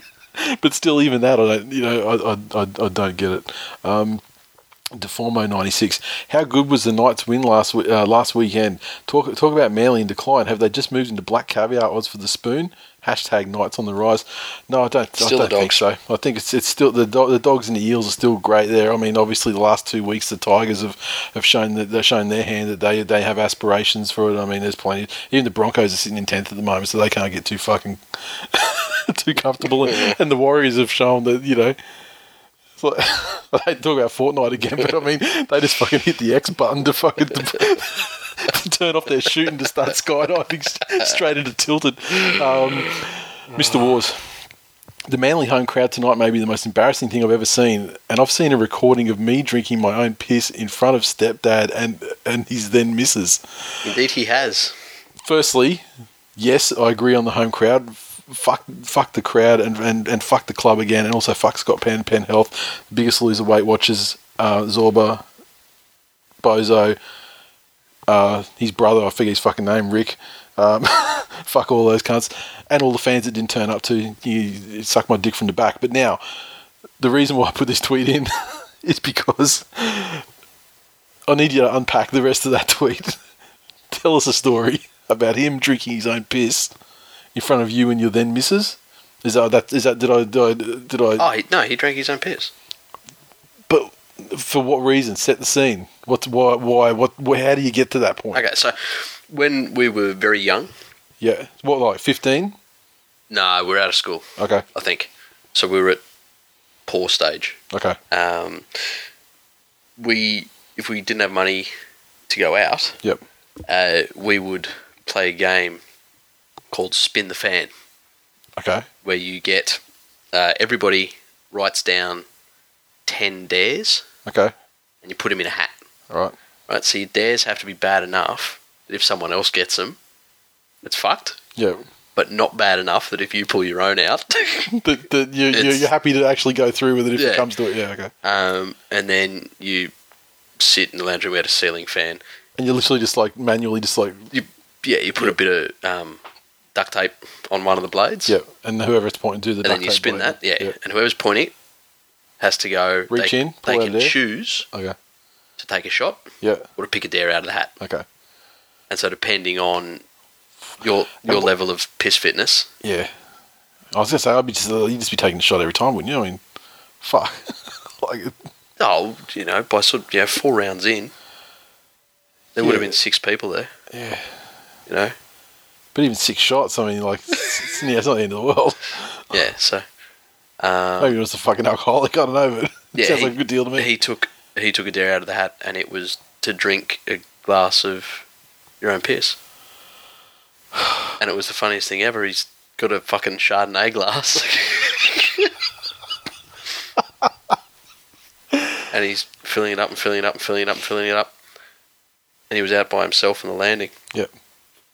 And then all we hear is somebody he's screaming, fuck, somebody get me out of the glass. Because it was his house. And he'd filled it. So, yeah, that was the story of that. Fucking good times. Tremendous. That story it was everything that I hoped it would be. The Panthers 22 defeated the Doggies 14. Panther Stadium, another paltry crowd of just under 14,000. The Panthers 22 came from tries to Corey Harawira, Leota and Yo, Maloney 2 or 3 conversions and 3 penalty goals. The Doggies 14 came from tries to Montoya and Will Hopawate by 2 of 2 conversions and a penalty goal. Absolutely fantastic, rousing victory after the fucking Canterbury Bankstown Tonya Hardings crippled a future immortal of the game. Fuck me, the Immortals better get a bigger fucking wing if every player that we talk about being a future immortal gets in. And why wouldn't they?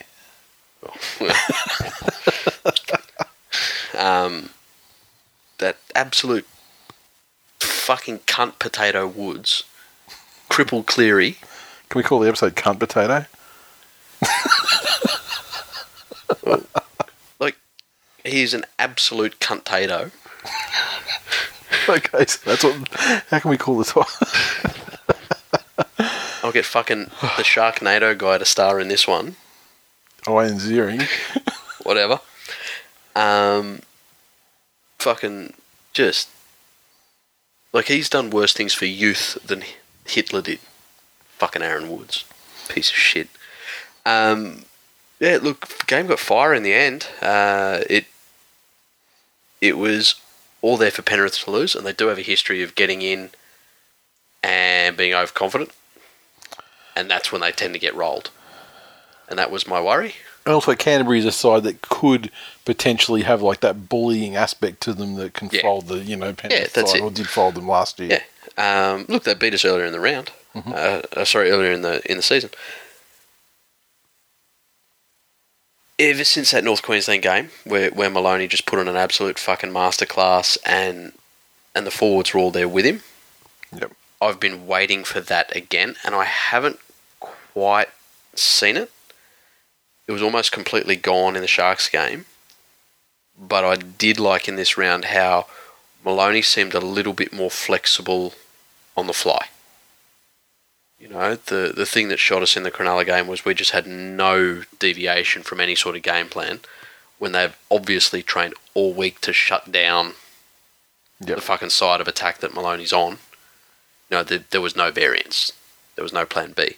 When it was obvious that the Dogs wanted to get into a bit of a fucking bash up, we stood there with them. There were some periods of very, very strong goal line defence.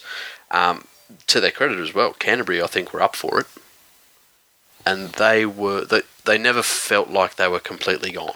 I think there was a point there definitely where they did and they were. Oh yeah, and that's the point, and that's at the point where it started to get stroppy. That's when there was some. I think there were some harsh words said in a scrum, and it was Merrin bitch slapped Clem on the face. Well, Clemmer, I mean, I didn't mind him in Origin. No, but since he's got his fucking mate over, he's been pretty fucking average. And under this, I'd be interested to see what happens with his new regime. And at the end of the day, you can't overlook everybody that used to play. Well, if you take that game, as a selection trial, well, then you can't have either of those. One prop's a certainty. Yeah, and it's not fucking. And he's got a fucking glorious mustache. It's not bad. As a connoisseur of facial hair, I do admire it. Then the highlight of this game, though, right at the end of it, was Dean Farre. Yeah, does that count as a missed tackle? I mean, the guy got past him like that. I can't help but wonder how that goes down in the stats. I tell you what, he stopped him running. He really, almost to an imperceptible level, he did the bare minimum of doing an arm thing that made that not a shoulder touch. But see, here's the thing. To tackle, you have to make contact with your shoulder. So every tackle is by definition contact with the shoulder. There was no contact with the head. Yeah, but you need to have the it's like you're making a tackle. You're not just going from the shoulder. From the judiciary, the more important thing is that you don't brace. Because if you remember a couple of English people that got off shoulder charges last year, there was no attempt to wrap the arm. Yeah. But it was because they didn't brace their arm to their body. Yeah. Well, and there was like a separation or something that they were talking about. Yeah. So he had his arm out. Yeah. To make a tackle. Yeah. You know. Yeah. Not his fault that whatever that fucking Marshall DNA isn't fucking compatible with the king. Whatever that side is. And I don't know. Look, a good win by the Panthers at a big cost. The Dogs have got fucking everything. I say this about them almost every week. You look at them on paper and you're like, well, okay, fucking Mbai is very fucking dangerous at fullback. Yeah. You got the Morris boys that are having a fucking renaissance in their style. Then you got fucking Hunter Mariner. Yep. Who's a fucking amazing edge runner. It's all. Yeah, but then you've got there. then you've got cooked halves and a shit hooker, and then it all falls into place, and you're like, oh yeah, okay, that's what. I know. And you got some fucking powder puff props, representative props. But teams have won games with less. They've built seasons with less. Yeah, I more look at them on paper and think, wow, what a pile of dog shit. And then you get in the first 20 minutes, you go, well, fuck me, they're overachieving. Yeah, they're actually going all right. Yeah, and then you have games like the earlier in the season where they just fall away and just get hammered. But anyway, GT351_Johns, absolute garbage by the Dogs and by the refs. Fuck me, is every game going to be refs' fault this week? We'll win games if the idiots at NRL HQ make the NRL game 35 minutes long. As for the Panthers, shut up cunts, you lost to drug cheating Sharks. The broken chapo. Dean Pay is a decent bloke, but after every loss, he seems to be getting closer and closer to a nervous breakdown. I predict this will happen no later than round 11. I'll have to look at the draw and see who the next three are for him, and what may lead up to that. They got the Broncos this week, and but yeah, I mean, it's not kind. Yeah, but this, I mean, at this stage of their season and how they've been progressing, I mean, this is like the type of Dow game they'll actually beat the Broncos, except the Broncos would be a top 4 side at the time. Yeah, good in theory, except they don't have Sam Cassiano to be a fucking one-man game winner. Yeah, I suppose.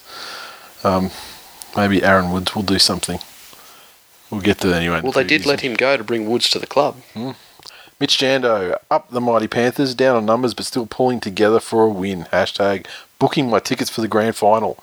Yeah. And bitch slap Clemmer. We had fucking 2 forwards in the centres. How do you not fucking beat us? Yeah, because they're very exploitable too. You're not wrong.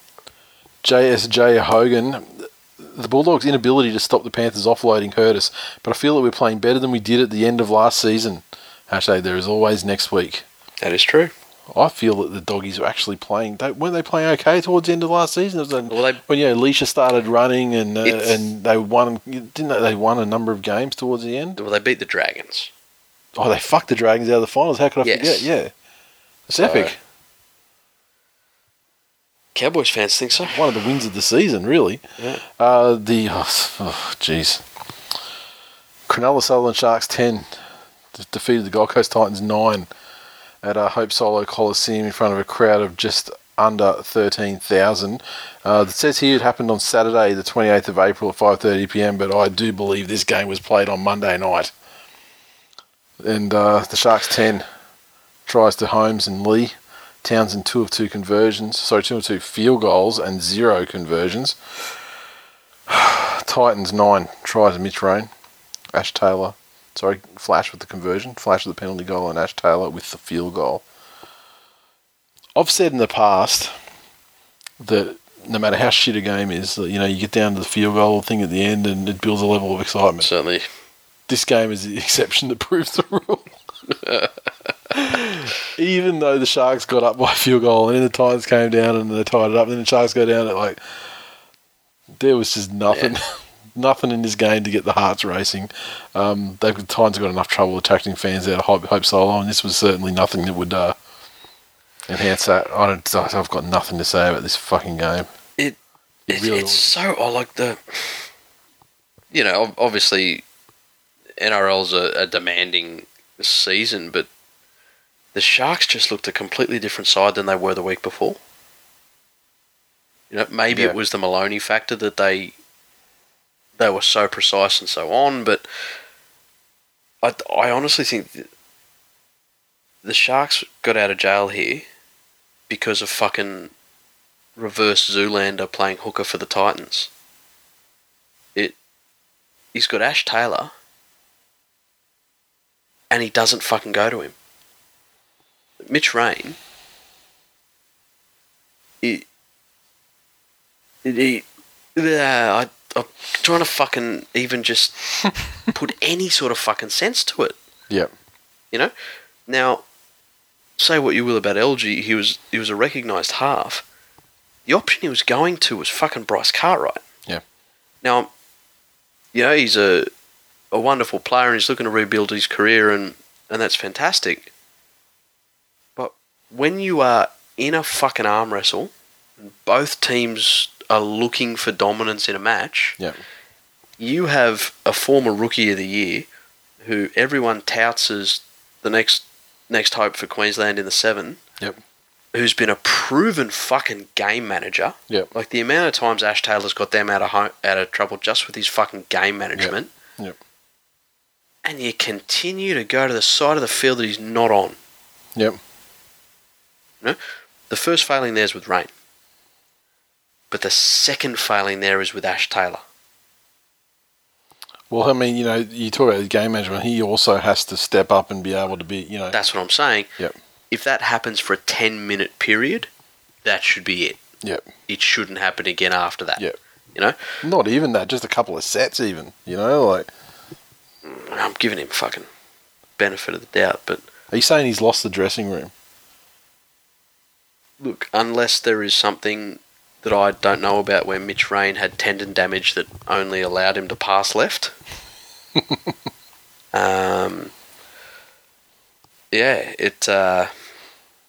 knows? But yeah, it was just an odd fucking game plan. Alright, stop talking about this game. Let's just fucking move on, shall we?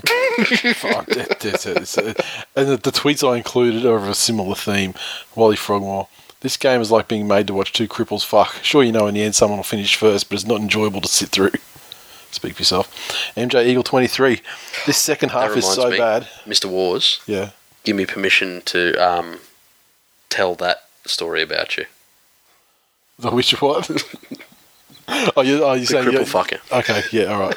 MJ Eagle 23. This second half is so bad I had to double check I wasn't watching a replay of the Manly game. Little Buffalo. Given the choice of watching that game again or the shittiest game of the year while suffering from diarrhea and a tiny speck of shit floating in my beer, I can honestly say I'm undecided. Hashtag talk up the game. Hammers. Roosters Dogs was the worst game ever. Titans Sharks, hold my cocaine. And Hammers then followed up saying, man, that Titans Sharks game was so bad I'm going to take a pill, spray my dick 30 times and hate wank myself to sleep. The Raiders 18 defeated the Cowboys 8 up there at 1,300 teeth in front of a crowd of a tick over 14,000, literally 14,004. The Raiders tries to Josh Papali, Aiden Caesar and Havili. Croker 3 of 3 conversions, and the Cowboys 8 came from a solitary try to Gavin Cooper, 1 conversion and 1 penalty goal to JT. Yeah, similar sides, I guess. You know, if you look at the Cowboys and the Raiders, both play a very forward dominant style of football. It suits their teams. Going into this, I honestly thought that the Cowboys would take this opportunity to really knuckle down and kick off their resurgence. Yep. JT's not the JT that's fucking winning games, let alone competitions anymore. He's not even 60%. Yeah. Of that JT. I don't know whether there's still some pain. I don't know whether there's some shit going on off the field, or you can see the fucking light at the end of the tunnel and he doesn't have the motivation. I don't know what it is, but made too much money in his Cam Smith showdown game. Yeah, that's true. It's just the thing I don't get is the Cowboys were always okay. Well, we're not going to score long range tries, but we're going to be fucking disciplined enough to grind you down and grind you down. It'll take us 3 or 4 sets, but we will win that territory battle, and then we will fucking set up shop. In 20, and then we'll score tries from there. Yeah, we will fucking set up shop there, and we won't let you out. Yep. It's almost completely gone. Fair play to the Raiders, though. They were looking down and out. They started off the season with a couple of narrow losses, and then they had this fucking horror period where all of a sudden people are touting them for the spoon. Yep. But they've got back in. They've come together. Doesn't seem to be any fucking hate daggers between Leipner and Techno Viking. Yeah, I seem to keep a lid on it. You know, but Canberra will play as well as their forwards do, and I think that they really aimed up. Swiss _Cowboy _78. Some of the Cowboys players look like they spend more time in the mad cow than on the training paddock. Wield the axe. Fantasy _NRL CEO. The Raiders' first win in Townsville since Todd Carney kicked a field goal to win in 2006. Ironically, he's back in Townsville as a Cowboy 12 years later. Bubblers all round tonight at Santa Fe Gold. No, that's not irony. I did not know there was Santa Fe Gold up there. Really? I remember back in the day there was a Santa Fe down in the city there. Yeah, that's right. But, yeah. The blast from the past. Ives 81. Thank goodness for the delayed start of the last man standing competition after my first tip against my own team would have had me knocked out in the first round. Again. Hashtag, this is why you don't gamble, kids. Well, you're lucky it wasn't, and don't ever bet against you can tip against your own team if it's a tipping comp and you want to win, but when there's a money thing though, there's just no good can come out of it. No. The Parramatta Eels 24 defeated the West Tigers 22 at ANZ, crowded just over 17,500. The Eels 24 came from tries to French, Jennings, Takarangi and Manu Ma'u. 3 or 4 conversions to Moses and a penalty goal. Tigers 22 came from tries to Thompson, Eisenhuth and Benji. Masters 3 of 3 conversions and a couple of penalty goals.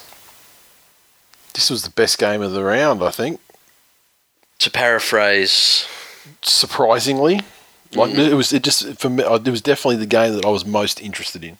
yes. Like as it's happening, the lead's changing and shit. Yes. I got no real feelings for either of the sides. No stakes or anything like that. Yep. And didn't have a dog in the game. But I mean, it just felt it was just like it was just the most interesting game to watch. Yeah. I'm not saying it was the best quality game, but it was the most exciting and interesting game to watch. To paraphrase a big-time West Tigers fan, Yep. this wasn't necessarily the loss they needed to have, but I think it was the last 5 minutes they needed to have. The West Tigers lost this game because they'd fucking clocked off. And it wasn't in any sort of, put the cue in the rack and put the feet up and do stuff like this.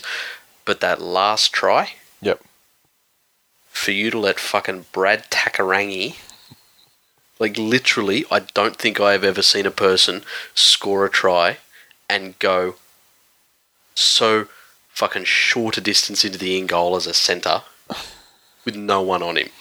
Thing is about Takarangi, once again, the whole hairstyle thing comes true again. That's it. He's lost the fucking ridiculous looking cornrows and the rest of it, and has like just a regular, just short haircut. Yeah. And he played a good game of football. He's giving away all his fucking UB40 records. I'll tell you what though, for fucking crimes against hair. What the fuck? Welcome back to rugby league. Yeah, I guess he got the benefit of the doubt until the end of that 80 minutes, but that was a good old throwback to. Fuck, that was almost a hopper cut, wasn't it? Didn't he used to cut it like that? Yeah, but it wasn't like he never had like that mulletness to it though. Like there was the length wasn't. It reminds me of the. Oh fuck!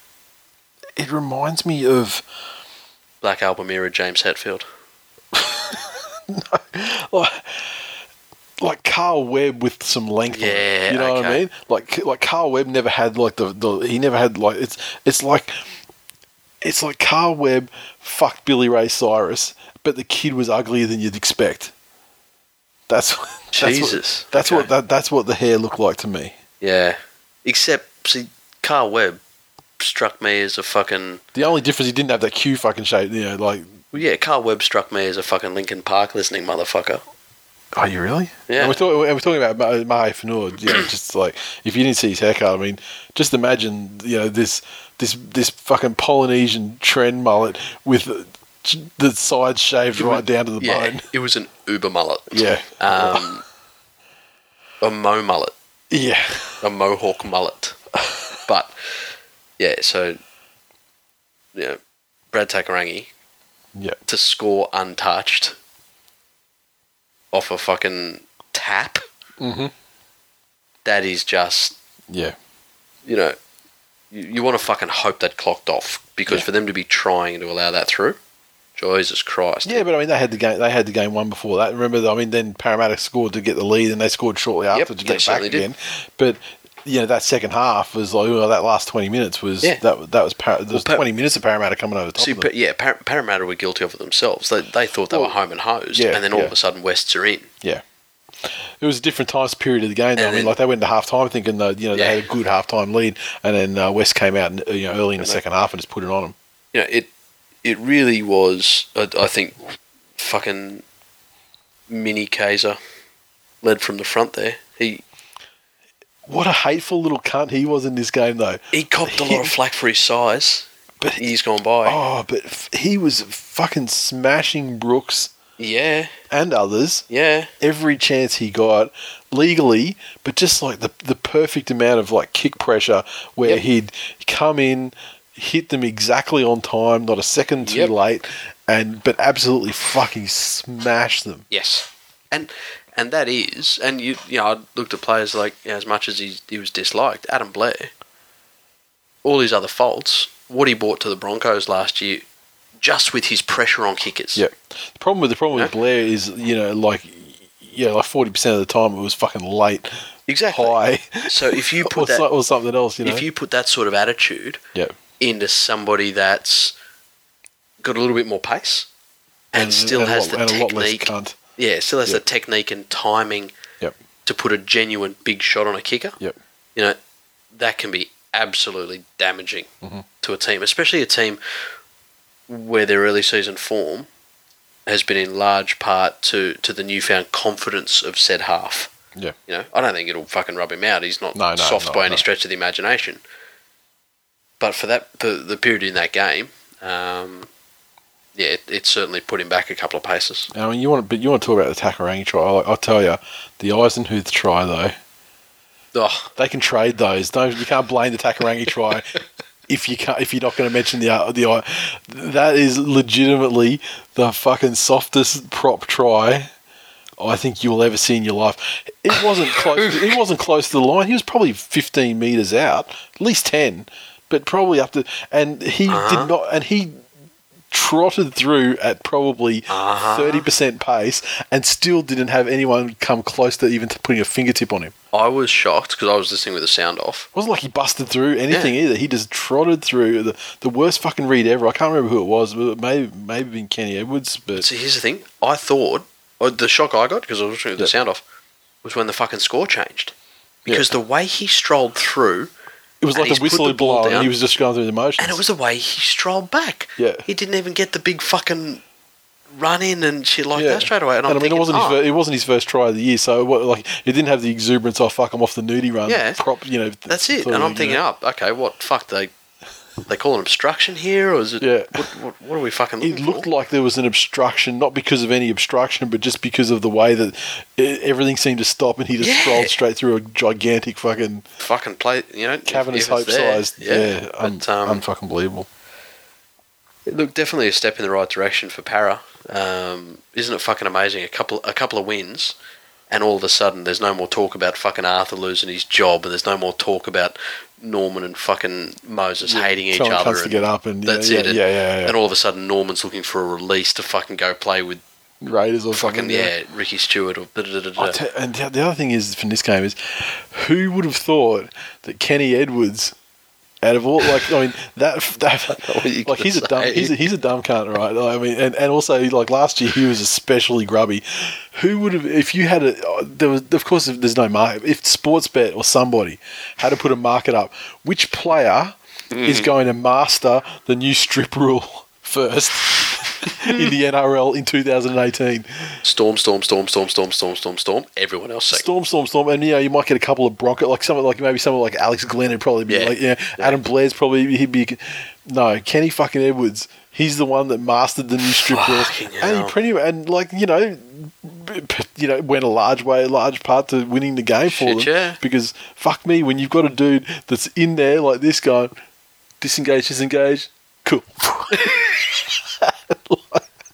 And actually understanding what the rule is and actively trying to, it's like fucking, he's like NFL style. He's trying to strip the fucking ball every time he goes into a tackle. That's it. Who would have thought he'd be the guy to master? Not I. I would not have him down a list to master damn thing. But fuck me, I guess. I mean, yes. Blue MTS. Well, actually, we should. Yeah, we'll be talking about this one later on in the show. The Anzac ceremony 4 days after Anzac Day seems ridiculous. It's not a circus performance to trot out and sell more jerseys. Just pause that. We're going to talk about it later. Stuart Marler. Okay, you ridicule the use of ref's fault every week, but surely we've got a right to use it after that hideous refereeing performance. Come on, there was stuff that went both ways in that game too. Yes. You guys got your calls too. Just wasn't at the death, so it doesn't feel as visceral. Yeah. Rusty Hardup. Cracking game, but I don't know what's making me sadder. Losing to the Els or winning all those games earlier in the year to give me hope. It started already, hasn't it? Well, your mistake there was having hope. Yana Sunscore Mateus. Kenny Edwards is the sort of cunt who claims he's the star of a porn set, but we all know he's the one getting DP, then has to clean up the set after he's been trained. I think that says more about you than does Kenny Edwards. Really? Fuck, I'm interested in your bias is against the receiver on a porn set. Oh, yeah, I mean, maybe you have to unpack that one for us. Maybe they are the stars. I'm not watching porn for the dicks. But you know, your mileage may vary. MJ Eagle 23. That's 2 weeks in a row now. Tim Manor off the bench has 100 plus metres. He's definitely got the X factor. In the first half in this game, it was like he was fucking Jason Taumalolo. I mean, not so much in the second half, but in the first half, he was putting these runs on and shit, looking unstoppable. And then the pile peels off, and the guy gets up and plays the ball, and it's Tim Manor, and you're like, what the? Nah. Huh? What? Yeah. What kind of elaborate troll is this game? But maybe it is one of those cases of the fact that, well, was he one of their fucking? What have they got? 12 captains. Yeah, he'd have to be, wouldn't he? Yeah. Yeah. And it was very obvious that Gutho was in charge. He's at the stage of his career where he's like, no matter what happens, he's always going to be like the ceremonial captain. Yeah, it's like the Commonwealth thing of the Eels. Like he's the figurehead, no matter whether they become a republic or not. It doesn't matter. What his face on the coin, and his eyebrows turning into an eel. Fuck. Sea Eagle Spur, you feel that? The air's getting cooler. The days are getting shorter and the leaves are falling from trees. Yes, my friends, it's time for the annual Tigers Decline. Hashtag Tigers in Decline has been invoked.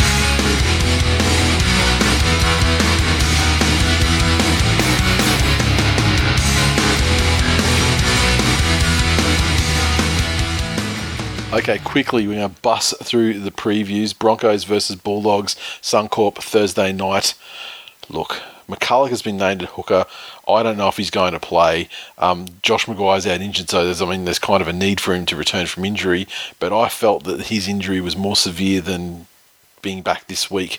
And it's funny, you see the contrasting stories in the news where it was like earlier in the week, it's like Boyd's hopeful that McCulloch comes back to play. And then I think rent a quote. The new renter quote for the Broncos, Justin Hodges, later in the week, was like, oh, he's going to do himself serious injury if he comes back, if it's too soon, blah, blah, yeah, blah. So it seems to be too soon, but I was just about to say, no one would let them back too soon these days. They're professional fucking sports people. Yeah.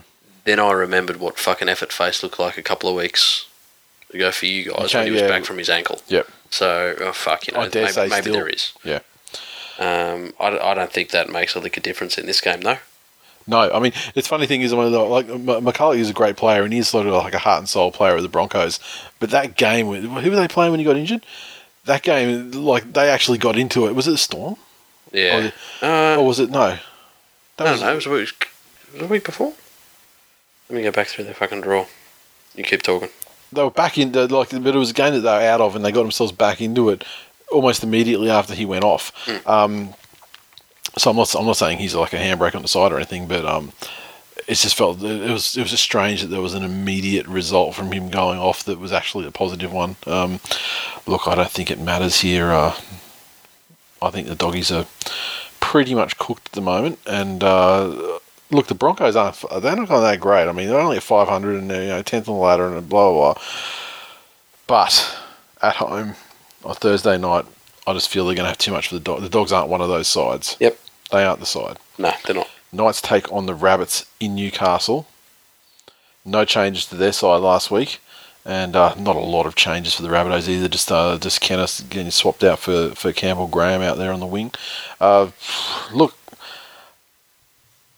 I think the form line at the moment indicates the Rabbits, despite what happened to them in the second half against the Broncos. I think the Knights they've been more old Knight, even when they've had wins against the Tigers and against Manly. They've not even been good, let alone great. I think if you look at, and you alluded to it in your Manly review, the relative ease that Manly were making metres in that middle third of the field. Yep. You put that in with the fact that South Sydney have somehow learned how to hang on to the ball this year. Yeah, I think the Knights are going to be in trouble in this one. Yep. Agreed. Despite the fact that it's at home, it's usually a happy hunting ground for the guys. The Panthers take on the Cowboys. Carrington Park. Is this the Bathurst game? Yeah, it is. Well, this is usually a good game for the Panthers anyway. Cowboys, traditionally not the world's best travels, although they did okay with it last season. They're just not travelling the best, period. Like, even if down the road, to fucking 1,300 teeth. That's it. So what do we got here? DWZ goes to fullback to cover for Dylan Edwards. Yep. Tyron Phillips goes onto the wing, and that'll be his Panthers debut. Yo into the centres. So Corey goes back into the pack, and Peter Wallace returns at hooker, and that pushes Katoa back to the bench. Yes, he's in 14. Okay. The Cowboys, no changes. Look, I think loyalty can be a good thing in coaches under certain situations, but I also think that too much loyalty and just players do get comfortable when there doesn't appear to be any threat of an axe falling on them, and I think the Cowboys are getting close to that position at the moment. I don't really have too many thoughts on who should be axed, but they need to mix something up just to. I don't see Greeny as that sort of coach. No, I don't think he is, and I think it might be to his detriment. Though. Yeah. Look, the Cowboys obviously rode the wave of the JT desire. Yep.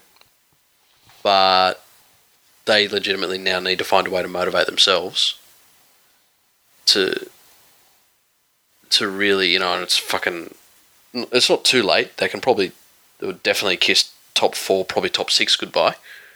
But their finals campaign isn't categorically over. And it's just getting back to that Cowboys style of football. Yep. They need to spend time in the opposition's 20. They'll wear them down and the points will come. But they're not giving themselves the opportunity to do that. Penrith went up to North Queensland the last time. It was the first game after Cleary's injury, and they were fucking rank outsiders to win that game. Yep. And they came out and shocked everybody. Yep. Just defended the shit out of them. That's it. It's fast line speed and everything. And the situation here is completely reversed. Whereas the Cowboys are the ones that are fucking down in the dumps and everyone's looking at them going, fuck, they're struggling. Yep. Penrith are the ones who are going into this clear favourites. Yep. This is a danger game for Penrith, so. It might be, but they're not going to lose. Lock them in. Feel comfortable to spend your last man standing on the Panthers if you wish. Tell you what, that did fuck some people last time. It did. That was actually one of the ones that cleared out most people, wasn't it? Don't go against them. Canberra Raiders take on the Titans in Canberra. Look. It's chilly enough here. I'm imagining Canberra, and Canberra is close to a thing. Yeah, it's starting. The Gold Coast Titans have just been extremely disappointing. They have Bryce Cartwright named again. LG's in at 21, but I don't think there's anything. I haven't heard anything saying that he'll be that he's done enough to earn a return. I don't think we'll know either way until he actually takes the field. I don't see Garth Brennan as the sort of guy that needs to give fucking press conferences announcing the future of players halfway through a season. Well, I don't think it was LG. I think it was just missed a couple of tackles and it was just like, look, go down and fucking, You're not good enough in defence, but Bryce Cartwright is. What a fucking... What an insult. Whoa! In the heart. Jackson Hastings saw that and went, God damn, there's some brutality coming out of that club. I've never seen a player fuck so badly. That is some workplace bullying, motherfucker. Look, the Raiders, clearly. Look, I tell you what, if I went into my office one day and there was a fucking monkey with a calculator, I wouldn't be as offended as if somebody put Bryce Cartwright in 6. So the creepiest fucking thing today was on the John McCall show. Someone had like a monkey dressed up as a little girl, but with like a mask, like a doll's head. If you look at that fucking closely, it's a Rainbow Bright mask, and it's fucking scary as shit. And just panhandling on the side like a median strip. It's fucking like the freakiest fucking thing. Anywho, the Warriors. We should get that thing to go and murder all the members of PETA. Warriors take on the Tigers at Mount Smart. Hang on, Raiders, Titans. I think the Raiders. Oh, Raiders. Oh, yeah, Raiders all day. Okay, so Warriors take on the Tigers over in New Zealand. Big game for both sides here. The West Tigers want to, whilst they've been narrow losses, there's still been losses, all the same, and they need to arrest I think they're a team that could get rattled if after a lengthy sequence of losses. Certainly would undo a lot of the confidence that they've earned the hard way over the first sort of five or six rounds. Yeah. The Warriors, I mean, they're at home and they got absolutely fucking annihilated last week, and they need to prove to themselves and their fan base most probably that this is not a usual Warriors season where they've got these brilliant high spots and but more often than not very, very low spots. Yeah. Look, I'm half confident because the Warriors' high spots this year haven't been the high spots of seasons past. They haven't been those fucking massive blowouts or amazing fucking Sean Johnson running creation points. They also have Sean Johnson returning, Tohu Harris, who's a big in, and Kata as well. That's what I was going to say. That whole forward pack. Yeah, they've lost Luke. Why the fuck was Isaac Luke named in the side? Because he's meant to be out for a month, right? Yeah. He was named in the side despite being injured. Well, that's ducks and drakes until we get to Saturday, I guess. But name fucking 21 random people. Yeah. So yeah. Well, they've named 22, so I mean they're not even trying. Oh fuck, 22. Yeah. Yeah. Okay. So a big in once again for the Tigers. Elijah Taylor returns. Is it just me, or does that cunt's lips always look blue? Look at fucking any picture of Elijah Taylor. So what, you're saying he's got some circulation issues, or? No, I'm lip gloss? saying he's fucking Michael Hutchinsing himself in the dressing room before going onto the field. But how long does the blue stay with you after a spot of autoerotic asphyxiation? It's either that or he's blowing a Smurf on the fucking bleachers, but... Seriously, look at him. All right. Google image. All right. There you go, guys. That's your homework. Look, I'm going to go with the Warriors on this one. I just think they're a better side at their best. And yeah, I'm going to go with the Warriors too. If Packer was in the side, I'd tip differently. But you'd actually reverse your tip just with the inclusion of Packer. Yes. One person would change your entire tip. Yes. All right. Where are we? Sharkies take on the Eels at Reclaim Australia. Saturday evening. Okay, Holmes to fullback. Oh, great. He won't fucking quit his contract now. You millennial fuck. Fucking Jesus. Fecky's back after being demoted for a couple of weeks on the wing. Graham is set to be back this week. Late withdrawal last week. He's said to be back this week, but I guess we'll find out. And the Eels. Tony Williams gone. Kyle Flanagan still ruled out. Moroa into the second row, and I think that's probably a good move, to be honest. Look, I'm going to have to go the Sharks. They're a better side. They are. Parramatta aren't there yet. Believe me, we know Manly and we know the Tigers, at the apex of their decline, is nothing to write home about. Congratulations, you got some premiership points, but not this week. Yeah, I think where the Parramatta forward pack were able to really get in up against the Tigers last week. Yep. I think they struggle coming up against this Sharks pack. Yep.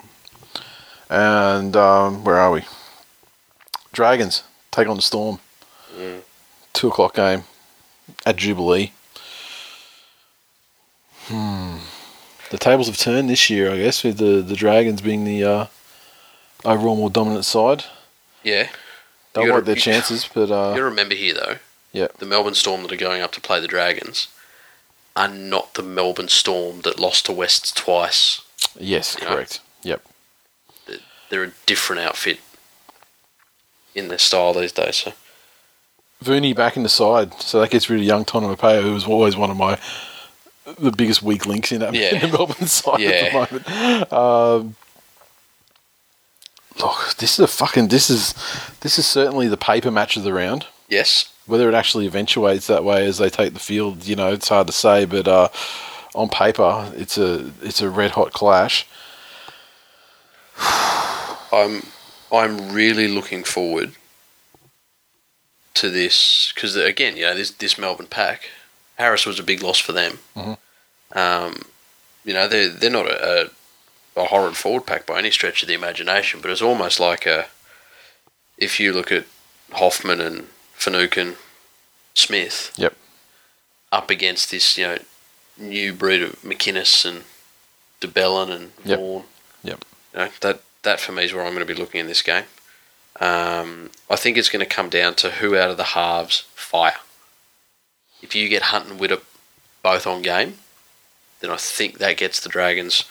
The Dragons enough. But if Jackson Munster are on song, look, I think that the tipping on this one is we can apply a kiss of death here, and as such, I crown the winner of this game to be the St. George Illawarra Dragons. As do I. Congratulations, Melbourne. And finally, 4 o'clock, the match of the round. Sydney Roosters take on the mighty Manly Sea Eagles at Allianz. 3 people and their fucking dog will go and watch the Roosters win fucking 13 plus. I saw the TAB the other day and they were giving $2.10. I mean, that's so much better than bank interest. That's almost better than cryptocurrency.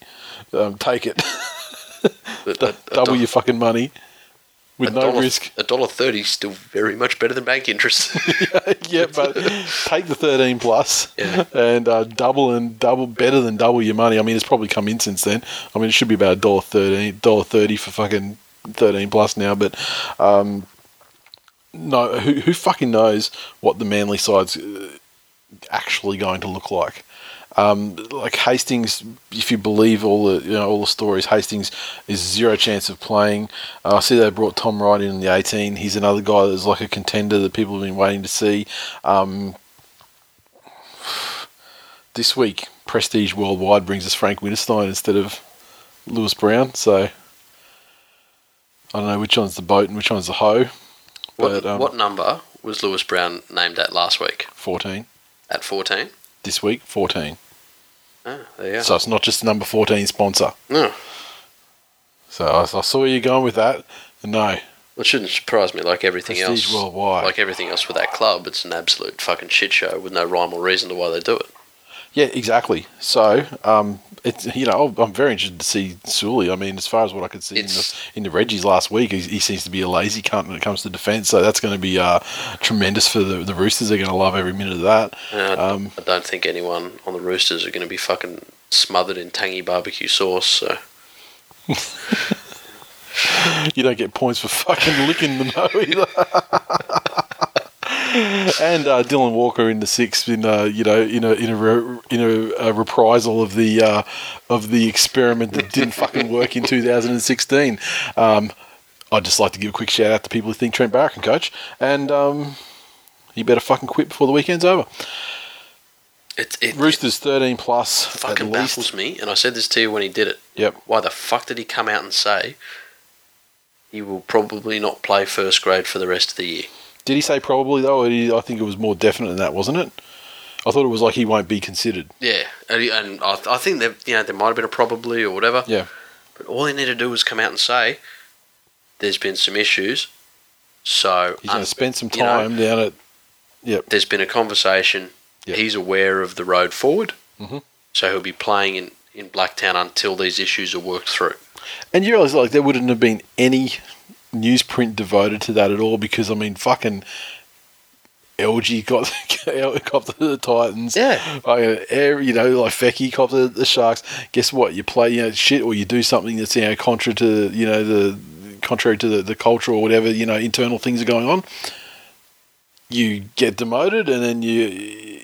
But this whole John Lang did it at Penrith. He was fucking famous for it. Yeah. Yep. Anyway. So anyway.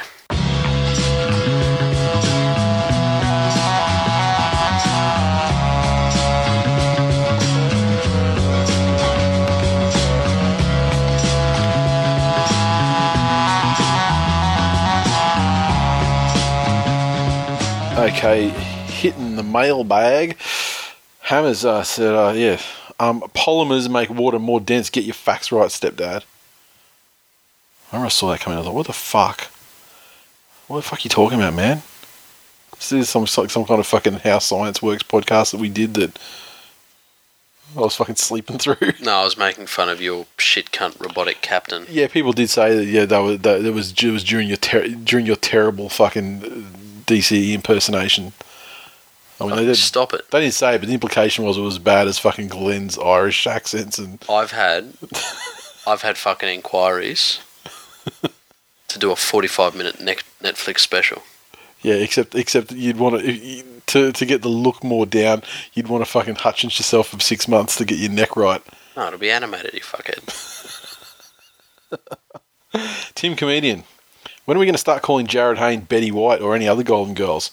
Well, Tim Comedian, if that is in fact your real name, you would know that Chris Lawrence is Betty White. And sure, he hasn't fallen over and broken his hip in a little while now. Thank you for being a friend. Yeah. Look, I don't know, I think Jared Hayne's I think there's plenty more scope to hit him. He's got more scope to be nicknamed. I mean, you could go. Yeah. There's a dozen angles you could take. There's Jared Luther King. Yeah, I like that. I happen to like that one. He has dreams. He does. He has more dreams than his namesake, to be honest. It's true. Robbie GG84. Listening to you lads today for the first time, you had me at Billy Slater, a cheap diving cunt merchant. Welcome, Robbie. You'll fit right in just fine. Timmy Hang again. on, Robbie who? Robbie Gallagher. Okay. Fucking worried it was like Robbie F_103. Timmy again. Mitchell Moses has been considered for the New South Wales Blues. Who's selecting the team? Ruin Sims? Sure. Fantastic. Yeah. Comedy for a living. It is the fucking standard lazy cunt newspapers. Okay. Which halfback had a good game? Yeah. Okay. They're eligible for New South Wales? Okay. Write it up. They're now in contention. Yeah. Fucking everyone's in contention until the team's named, dickheads. And especially they don't have a city country thing. I mean, everyone truly is. Not even the ones, the lip service guys. Yeah. The broken chapo. Just wondering what your opinions are in relation to teams wearing Anzac jerseys when they aren't playing on Anzac Day. In my opinion, only teams that play on the day should wear them, and anything else is cheap money grabbing. Look. Your opinion, Aaron Woods is good. Yeah. Long story short. Basically. I don't have a problem. I don't have a problem with it at all. It's never been said that it's like, okay, here's the Anzac Day match and then these other cunt periphery matches. It's been an Anzac round this year. That was the way it was framed. As a result, each of the games had a component, Australian national anthems as well as New Zealand national anthems. And why the fuck not? I don't have a problem with it at all. Can somebody who is more knowledgeable in the cultural positionings of New Zealand, tell me, was it the Titans game? It was the Titans game. The one place where you could find a Maori. I mean, fucking hell.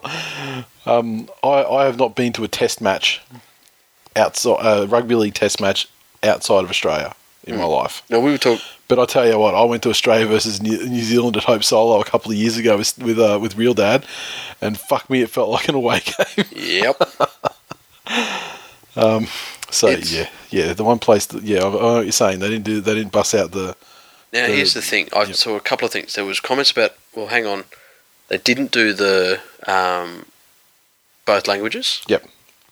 Then there were other comments though that in some games where they did do both languages, the pronunciation they were fiery because of the pronunciation. Yeah. So, was it actually the right call at the Titans game to say, well, hang on, we're not confident enough in our pronunciation, so it is less disrespectful to not sing it than to sing it incorrectly? Yeah. Let me know. All right. Also, when is it appropriate to put on my ring that goes invisible?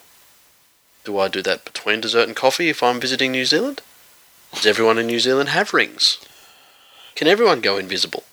Is the risk of putting the ring on to go invisible, is it truly too great? Is the chance of fucking Nazgul being summoned to your location that severe? Oh, now you're talking fucking Spock language. And fucking Mr. Chapo, your fucking Aaron Woods apologist, the jerseys that they wear are then auctioned off, and that money goes to help service men and women and their families. So what you're saying is you don't respect the modern soldier, Chapo. Yeah. That's what you're telling me. That's it. Respects Aaron Woods, though. Yeah. I mean, why wouldn't you respect the guy that looked like Dennis Ferguson and then just, Yeah. got his hair cut to just look like some kind of sort of stealth fucking stealth one that we haven't heard of yet. That hasn't been caught yet. What sort of fucking person wakes up in the morning and says, I want to be a fucking ninja pedo now? And not like Ninja Geppetto from Pinocchio. I guess one that wants to fucking qualify for a blue card, I suppose. Blue and white. All right, Devonhead can confirm Barrett is a top bloke to chat with. Struck up a convo with him at a urinal at Steelers in 2001. We didn't exchange phone numbers, but we may have crossed the streams. Stuart Marler. A quick review of what ex-NRL players are up to shows that Robbie Farah no longer has his schnitzel restaurant and occasionally turns out in the Intrust Super Premiership. Thank you, sir. Melstar001. So I listened to the TWiL on the flight, and I'm sure the girl next to me thought I was a nutcase when I was shaking from trying to stop myself laughing about the meat safe. TWiL tourist this week, Mario Siegs. He was a brookie the other night. I mean, he's still a tourist, I guess, if you're down at Brookie from Armidale, and got a photo with him, proudly displaying the old rest fault scarf. So nice staunch, nice one. Hey Sam Warden, strong contender for the TWiL Tourist of the Year, as he photographed with his Tool Nation bottle opener while he was in LA, winning asterisk, attempting for the second year in a row to win a fucking Emmy. I mean, like.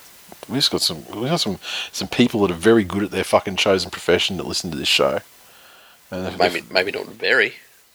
Well, like finalist level. If we can get the fucking Dino Trucks guy to listen to the show, that'd be very. I'll tell you what, if Dino Trucks have an official account, I would very much appreciate it. If everyone listening could just tweet them and just say, fuck Dino Trucks as a staff, as a cartoon. Your sound editing is shit, and you cunts are paying off the fucking the Emmy voters. Exactly. And hashtag fuck Sophia the First as well. The fucking Dino Trucks production team, are all in bed with fucking Russian hackers. Look, I'm not an expert on the whole sound editing, side of things, but like I've watched Dino Trucks and I found the sound editing to be fucking subpar. Well, that's my personal even opinion. If it's fucking great, it's Dino Trucks. How hard is it to go fucking brum brum rah? Rawr, brum brum. I presume that's what happens in Dino Trucks. I haven't actually watched it. Fucking hell. Highway _ he said, I've been a bit lax with my TWiL tourist tweets of late, but I have a few coming up, and he's given us a fucking itinerary. He's going everywhere. Sydney, Auckland, Adelaide, Fiji. So, yeah, he's definitely, as far as quantity, I mean, he's certainly got, he's generally the more regional Australia TWiL tourist. Yep. But this time he's expanding international. I'll tell you what, if you've got to stay in a fucking motel when you're there, fucking count it. Yep. Ben, not you, Blackwell. Yeah. You get enough out of it, mate. Ben R47 _ I just booked everything for my Denver trip to see England versus New Zealand test. Good job. I want to see. Good on you. I want to see a load of fucking pics and everything, and reports just about the vibe, how it's been received, from the locals in attendance, how it went. I mean, if it's at Denver, it's at Mile High, right? So I mean, that's a fucking enormous. Like, I don't know what the capacity is, but it's like 100,000. Need a whack of stickers to send over to him to fucking hand out to cunts in the crowd. When is that test match? I don't know. Hopefully can get him out in time. Yeah, if so, I'll definitely do that. DM me your address, dude. Now, the memberships, the pre-order was a smashing success, as we hoped and expected. We know exactly how many we have. I've written down here that I know exactly how many we have remaining. And then the magical number is, and I didn't type it in, but it's either 9 or 11. I can't remember what it. So basically, it's up there at the moment. We basically sold more at the pre-order than we expected. So to get to the next threshold, it's either basically get in first dressed, because there's a number. There's ones like for winners like last year, like Lynn and that, and there's a couple of people that have privately contacted me and said, hang on to one for me and everything like that. Plus, there's ones for ourselves and people, some people that we send them out to. So that's it. You want one in 2018? You got to be within the first 9. 9 people, I think, to be safe. And as soon as I hit the number, then I'm pulling them down. So it's critical time now. And that's it, full time for episode 285. Thanks for listening, everyone. Last man standing. Make sure you I'm getting to that. It's coming, yeah. I'm fucking sorry. Yeah, so follow us on Twitter at TWiL League, also on Facebook.com/This Week in League. Thank you once again to those who share our stuff around on Facebook. Much appreciated. A review this week on iTunes from Lochzul, Lachxul. Must listen to this, 5 stars. Hilarious, irreverent, rarely irrelevant, except for the comedic effect. Profane, no pulled punches, brutal honesty, honest brutality. The best coverage in the NRL, inside and out. Great in-depth analysis. The 21st century Roy NHG. Love it. Keep it up.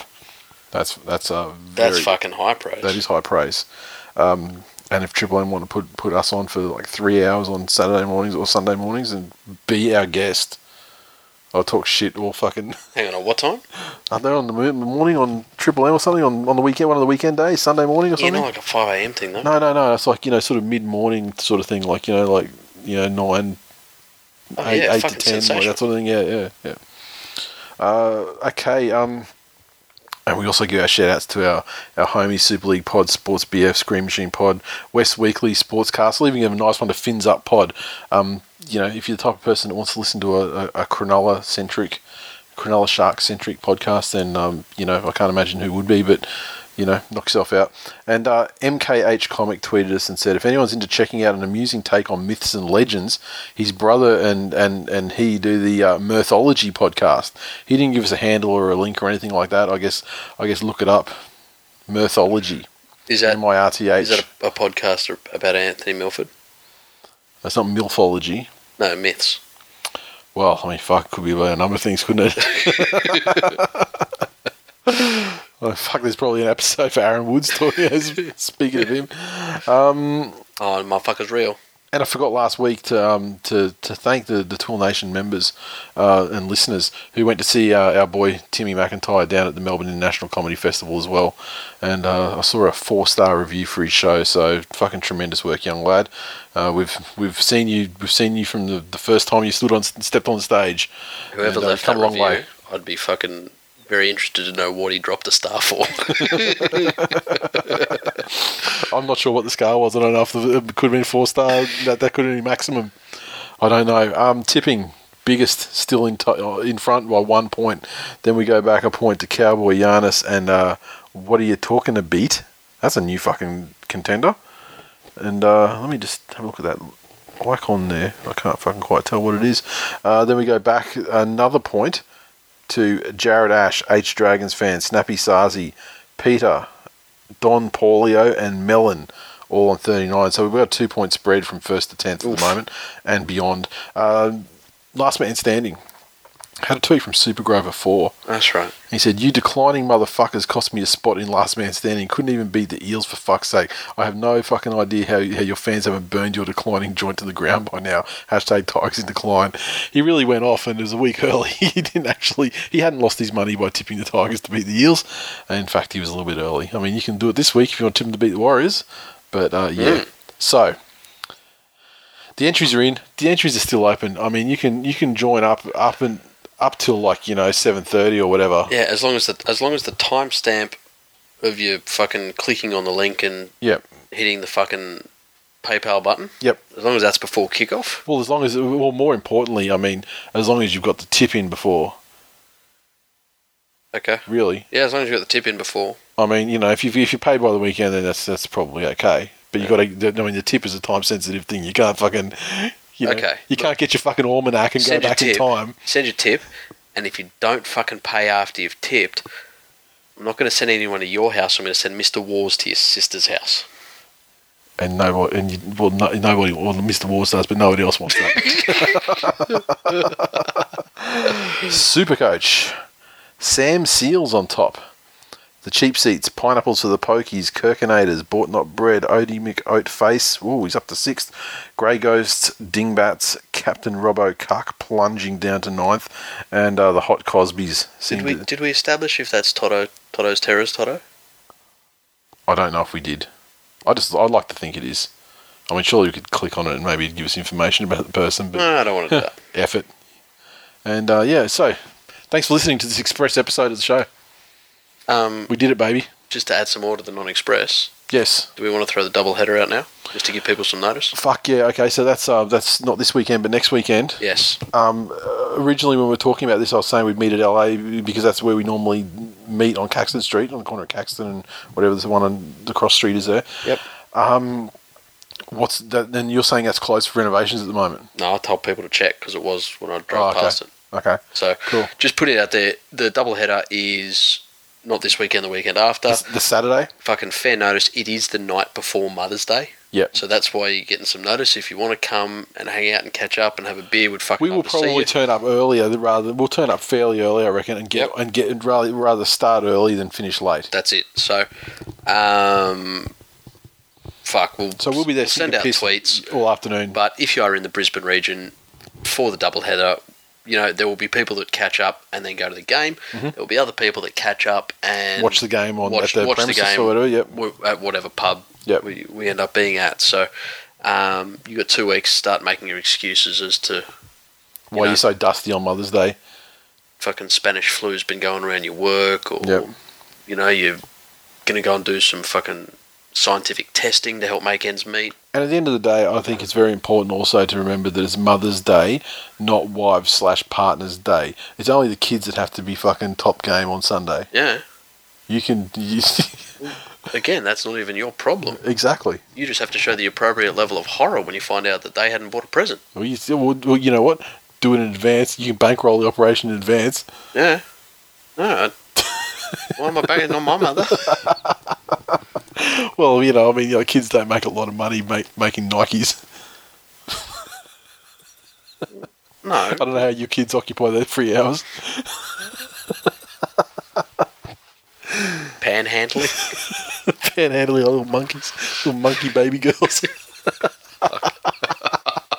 That's it. See you in 2 weeks. And if you've got any suggestions of where we should have it, I mean, we want to sort of, on Caxton Street or close by. If anybody knows anyone at the fine establishment Fritzenberger. Oh, fucking yes. Fucking get us a room. Like a locked-in area there or something, because their burgers are fucking great. That's it.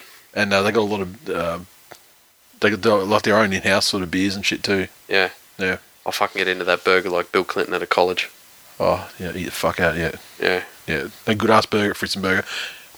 And I mean, that place, like most places on Caxton Street, it gets absolutely fucking packed on game days. That's what I'm saying. But if we can get it, but they've got some spots there that could be segregated, if need be, like down the end. Yeah. That'd surely, be great. If somebody works in the fit-out industry, yeah, I don't want to go to the fucking Euros, but yeah, go and smash some shit at Fritzenberger, fix it, and then get us in there. Exactly. And we will hopefully by next week's show we will have our venue locked down so everyone knows. Well, we have to. So if anyone's got any friends or whatever that have one of those places along there on Caxton Street that want to give us a little spot, then that's fantastic. The only real prerequisite I have is that it has beers and clean counters in the bathrooms. We'll edit that out in post.